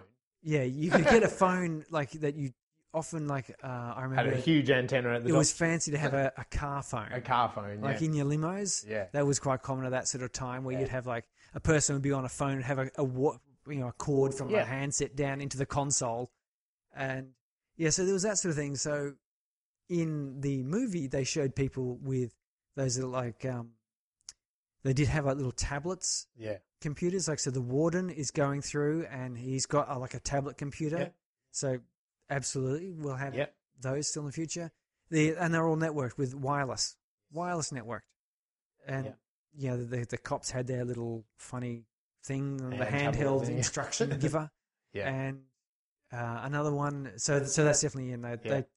They've predicted tablets, wireless ubiquity, and mobile phones. Even though they still had the sort of phone booth thing with it, I don't think there's enough vision there to realize that the power of that would be so cheap that basically everyone, even homeless people, can afford to have a phone, type of thing. It's who was it? Was it Edison who said he will make electricity so cheap that only the wealthy will burn candles? Yeah, so and that's where it is now. It's only the wealthy will go without a phone. Yeah. Because if you're rich enough, you don't need a phone. No. You've got other people to have phones, or there are places you're going that will have phones. Yeah, definitely. So they've got the phones, they got mobile ubiquity, they got electric cars, self-driving cars. I think they're a little bit ahead of the game. Yeah. I would say sort of cultural movement towards greater tolerance. I like to think that's the case. We keep having these sort of road bumps where people have to be reminded that no, we still have some systemic issues to deal with. And I always like to think that one day in the perfect future, we will be able to make jokes at the expense of, gender or race because the joke will be that it doesn't happen. Yeah. And no one is alive to remember. It's like we can sort of make jokes about things that happened in the Vikings. Yeah. We can make Viking jokes because no one really remembers that time, and it's the traditions of chopping someone's ribs open and pulling their lungs out and flopping them over their shoulders is so far removed from anything we do now that you can laugh about it. But so I like to think there'll be one day in the future where you can dress up as a racial stereotype and make silly jokes because people will go, "Oh, what a silly person," because that won't be bringing up a history of evil and oppression anymore. It will just be a pure lampooning parody, and people will laugh about it because it's so ridiculous. And I like to think we are moving towards that. Well, not to the jokes, but we are moving to the point where, and it's not 12 years, but I did like to see that they sort of showed that we're going towards that more Star Trek sort of, people trying to appreciate everyone. And Huxley's an example of that in terms of the violence. So it's like they've been removed from that violence so rapidly, and then had this nice society that she's, because she says, "Oh, didn't you read my thesis? About the 90s action." It's kind of that idea I think that you're talking about. That it's like it almost becomes so far removed that it's a history lesson that that happened so long ago that we can't be offended by it. Like how can we be offended by it? Yeah, I mean. In the show, of course, it was only but I think it's a bit 30 too rapid. years. Yeah. It was a bit speedy, but if it was 100 years. But they're picking on that, So it's quite nice that they didn't show any space travel or they even mention anything about that. So that's kind of actually, I think, pretty good because often there's a somewhat enthusiastic idea of how quickly we'll be traipsing about space in a common fashion. But so I think those are some really good predictions that the film has made and have sort of stood up. Definitely. Unlike hoverboards from Back to the Future, we have nothing that hovers. Damn it! Where is my hoverboard? Where's my flying car? Yeah. Well, Ivy was telling me, my daughter was telling me about, what we can do with self-driving is flying cars because then you don't have to worry about hitting trees or crashing into things. Yeah. I said, absolutely. Once we get cars talking to each other, you could have flying cars if they self-communicate because, you can fly above the trees and buildings and all the cars would communicate and could layer themselves vertically automatically so that they don't hit each other. Fifth and then element. she said the next thing was teleporting. Yes. But you'd have to have security. Otherwise, you could just teleport into Adventure World when it was closed. Yes. I thought that was it. So they go, pardon me. So that's my quick run. I was going to talk about more about self-driving cars or more about, the cryo. But I've spoken about cryo and stuff. No, I thought it's just interesting to look at the definitely. future predictions, which were also the 90s with the old. Yes. Because, and the only songs that got preserved were jingles, as it turns out. But that is kind of a bit of a joke on the fact that, what was it called? Survivalist bias, I think is the concept where you only see the things that survive. Oh, you heard that great story? I'm just going to quickly tell it. So the British warplanes were coming back from fighting over Germany, and they got bullet holes all through them.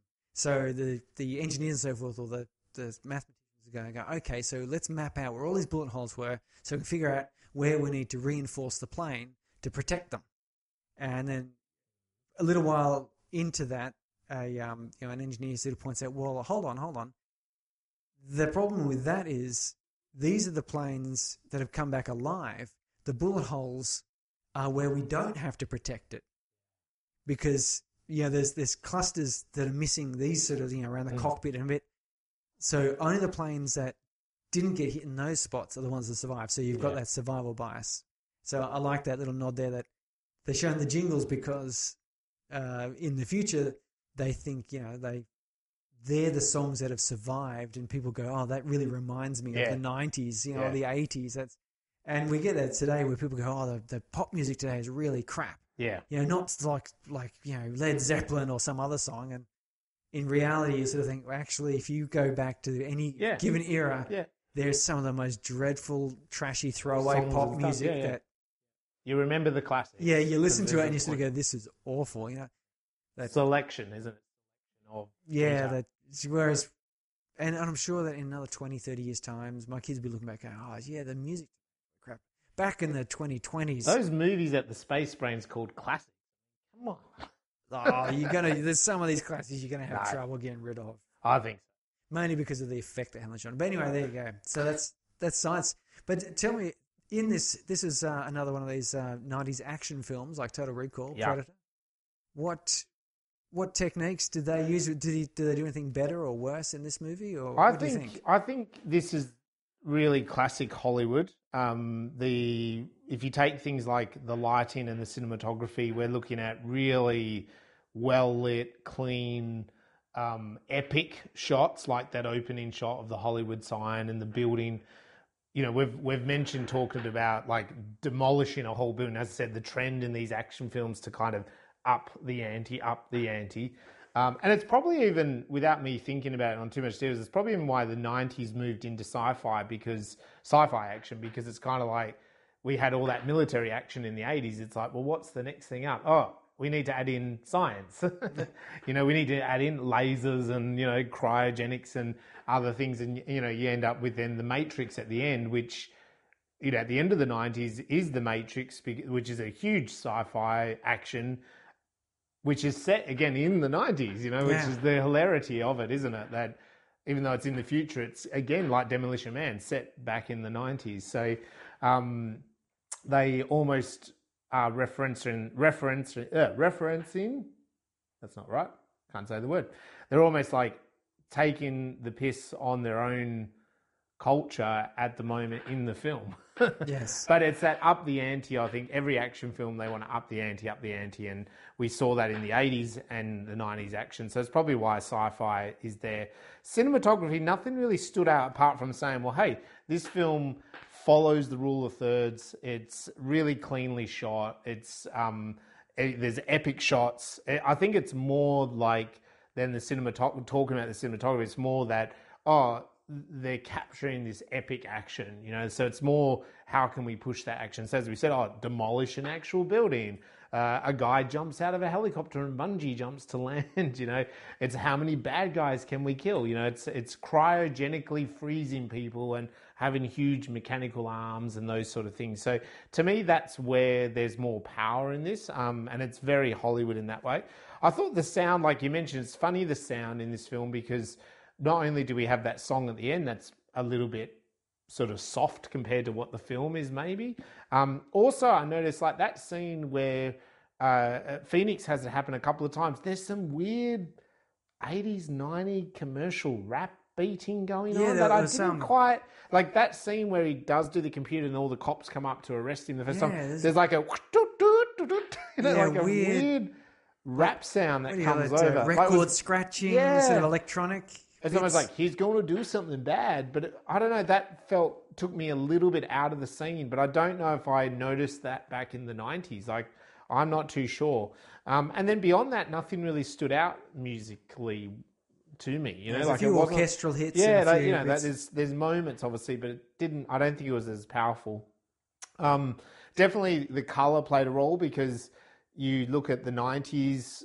It's dark, it's bleak, it's night. It's it's not colorfully lit at all. Whereas then once we're in the future, it's all white and clean and sophisticated. So they definitely did that standard sort of thing. And then when we go underground, again, it's dark and gritty and greys and blacks and and- greens, and so it brings it right back down. So I think color-wise played just that symbolic role of the old versus the future. The clean and all that.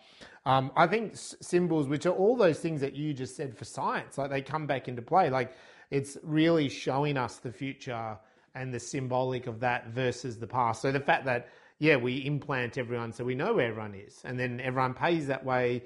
That makes everything safer because you can't pay for anything, if it's not your microchip.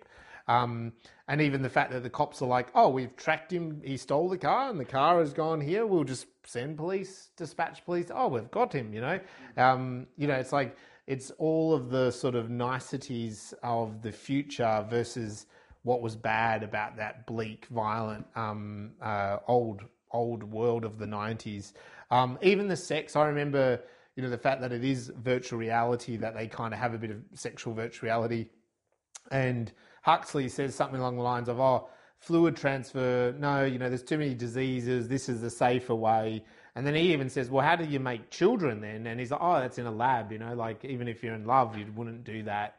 It's sort of a bit beyond us now, And so it's like, it's quite symbolic to me of how that future plays out. So I liked that. Yeah, but that's about all I probably want to say about filmmaking. How about, I noticed that there are 3 writers on this one. Yeah. Now, a lot of the films we've had a look at have only had one writer or maybe a co-writer. 3 writers. I was reading, oh my goodness me, I can't remember who it was now. He was indicating some red flags on movies that were bad. And one of the ones was if the trailer basically tells you the whole story. Yeah, that's always a good example. And the other one was I agree with that, actually. if there are 5 or more writers credited. Yeah. So this one's got 3 on there, but is it... This one, well, I mean, I think as a Hollywood film, this ticks all those boxes, don't you think? Like, you got the opposite start to the end. I was very impressed that, as I said to you, like, there was so much jam-packed in that first 7 minutes of the film. That really then sets up the rest of the film, doesn't it? But I've seen other films that you could even argue, as with story structure, that 7 minutes could have been 30 minutes. Easy. And in fact, it could have then taken him into fun and games, was being frozen and then brought back, to part 2.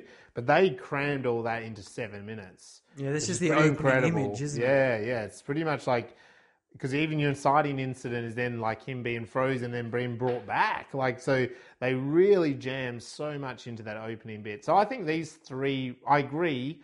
I have seen a few films over time that once you get up to 3 or 4 or 5, sometimes it's like, this film is by so-and-so and so-and-so, so-and-so, and so-and-so. And from what my knowledge of the industry is, that means that someone wrote it, then they've bought that script, and then they've given it to other writers to kind of basically rework it, which might mean deleting the whole thing and doing it again.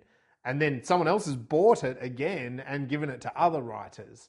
And so you're right, like as soon as you get into the 4th or 5th writing, it can be dodgy. But I don't know the exact details, but I think these 3 guys wrote it together, is what I gauged. It felt tight enough, I think.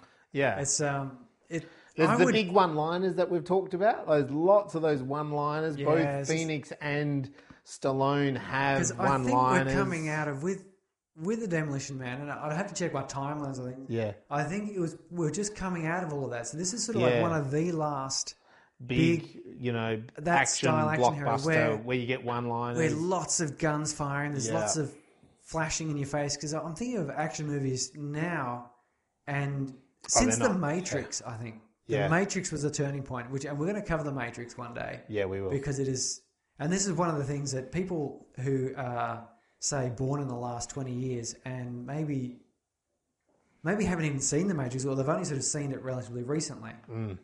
Those, it's an okay film, it's pretty good. But one thing you got to realise is before The Matrix was Demolition Man, Total Recall, Starship Troopers, RoboCop 1 and 2, all these sorts of things. And then after The Matrix, that's when you started getting some of these ones like, Abraham Lincoln, Vampire Hunter, Hansel and Gretel.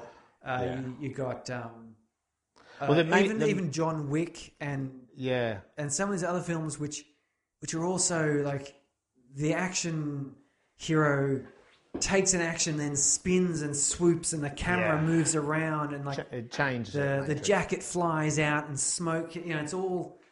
It's all really like, you look at this stuff, which is really raw and brutal, and particularly say Total Recall with all those blood squibs. And they sort of choreographed it, and it's a good style, but sometimes it's nice to have this really brutal raw action, which is just... Well, I think that's what I was saying before, that Wesley Snipes and Sylvester Stallone, they threw some punches at each other. I'm not talking like...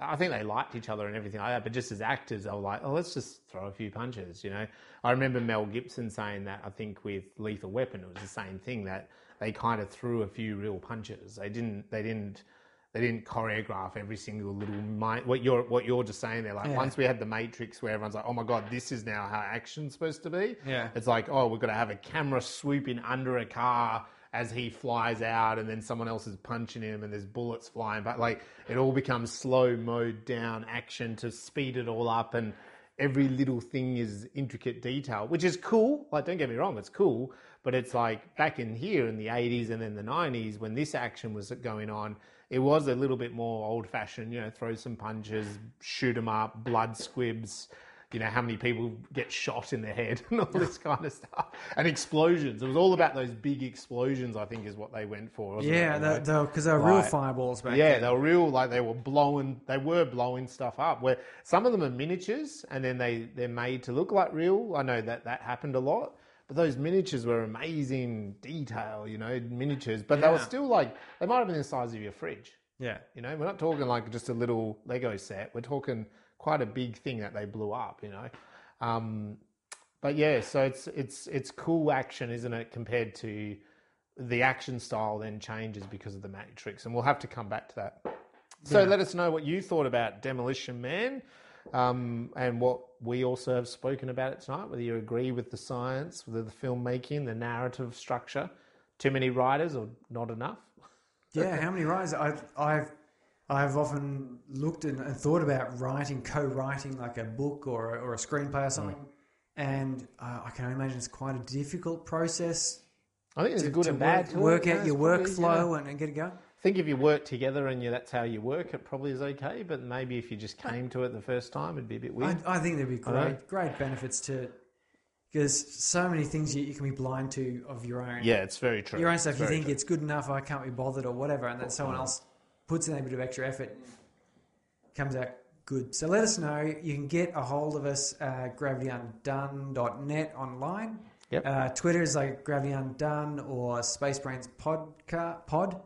And Instagram, Facebook, Space Brains Podcast. Yeah. So plenty of places. Or there's Gravity Undone on those as well. Yep. You'll find one through the other if you so choose. Or just Google Space Brains, and then you'll probably come up with something. Space Brains on Mandra Mail. That's right. You'll find us through there now, which is great. Our next episode, we're coming back to something much more recent, an Australian film called Occupation. Occupado. By Mr. Spark. Yep, Luke Spark, Spark Industries. Starring Daniel Ewing. Yeah, I think that was it, from Home and Away. We got Clone Warrior himself. What's that guy's name? Once Were Warriors. Yeah. Ooh, okay. The Maui guy that I just always forget his name. But anyway, tune in next time for that. Hit us up. Let us know what you think about Demolition Man, and we will See you next time. See ya. Bye.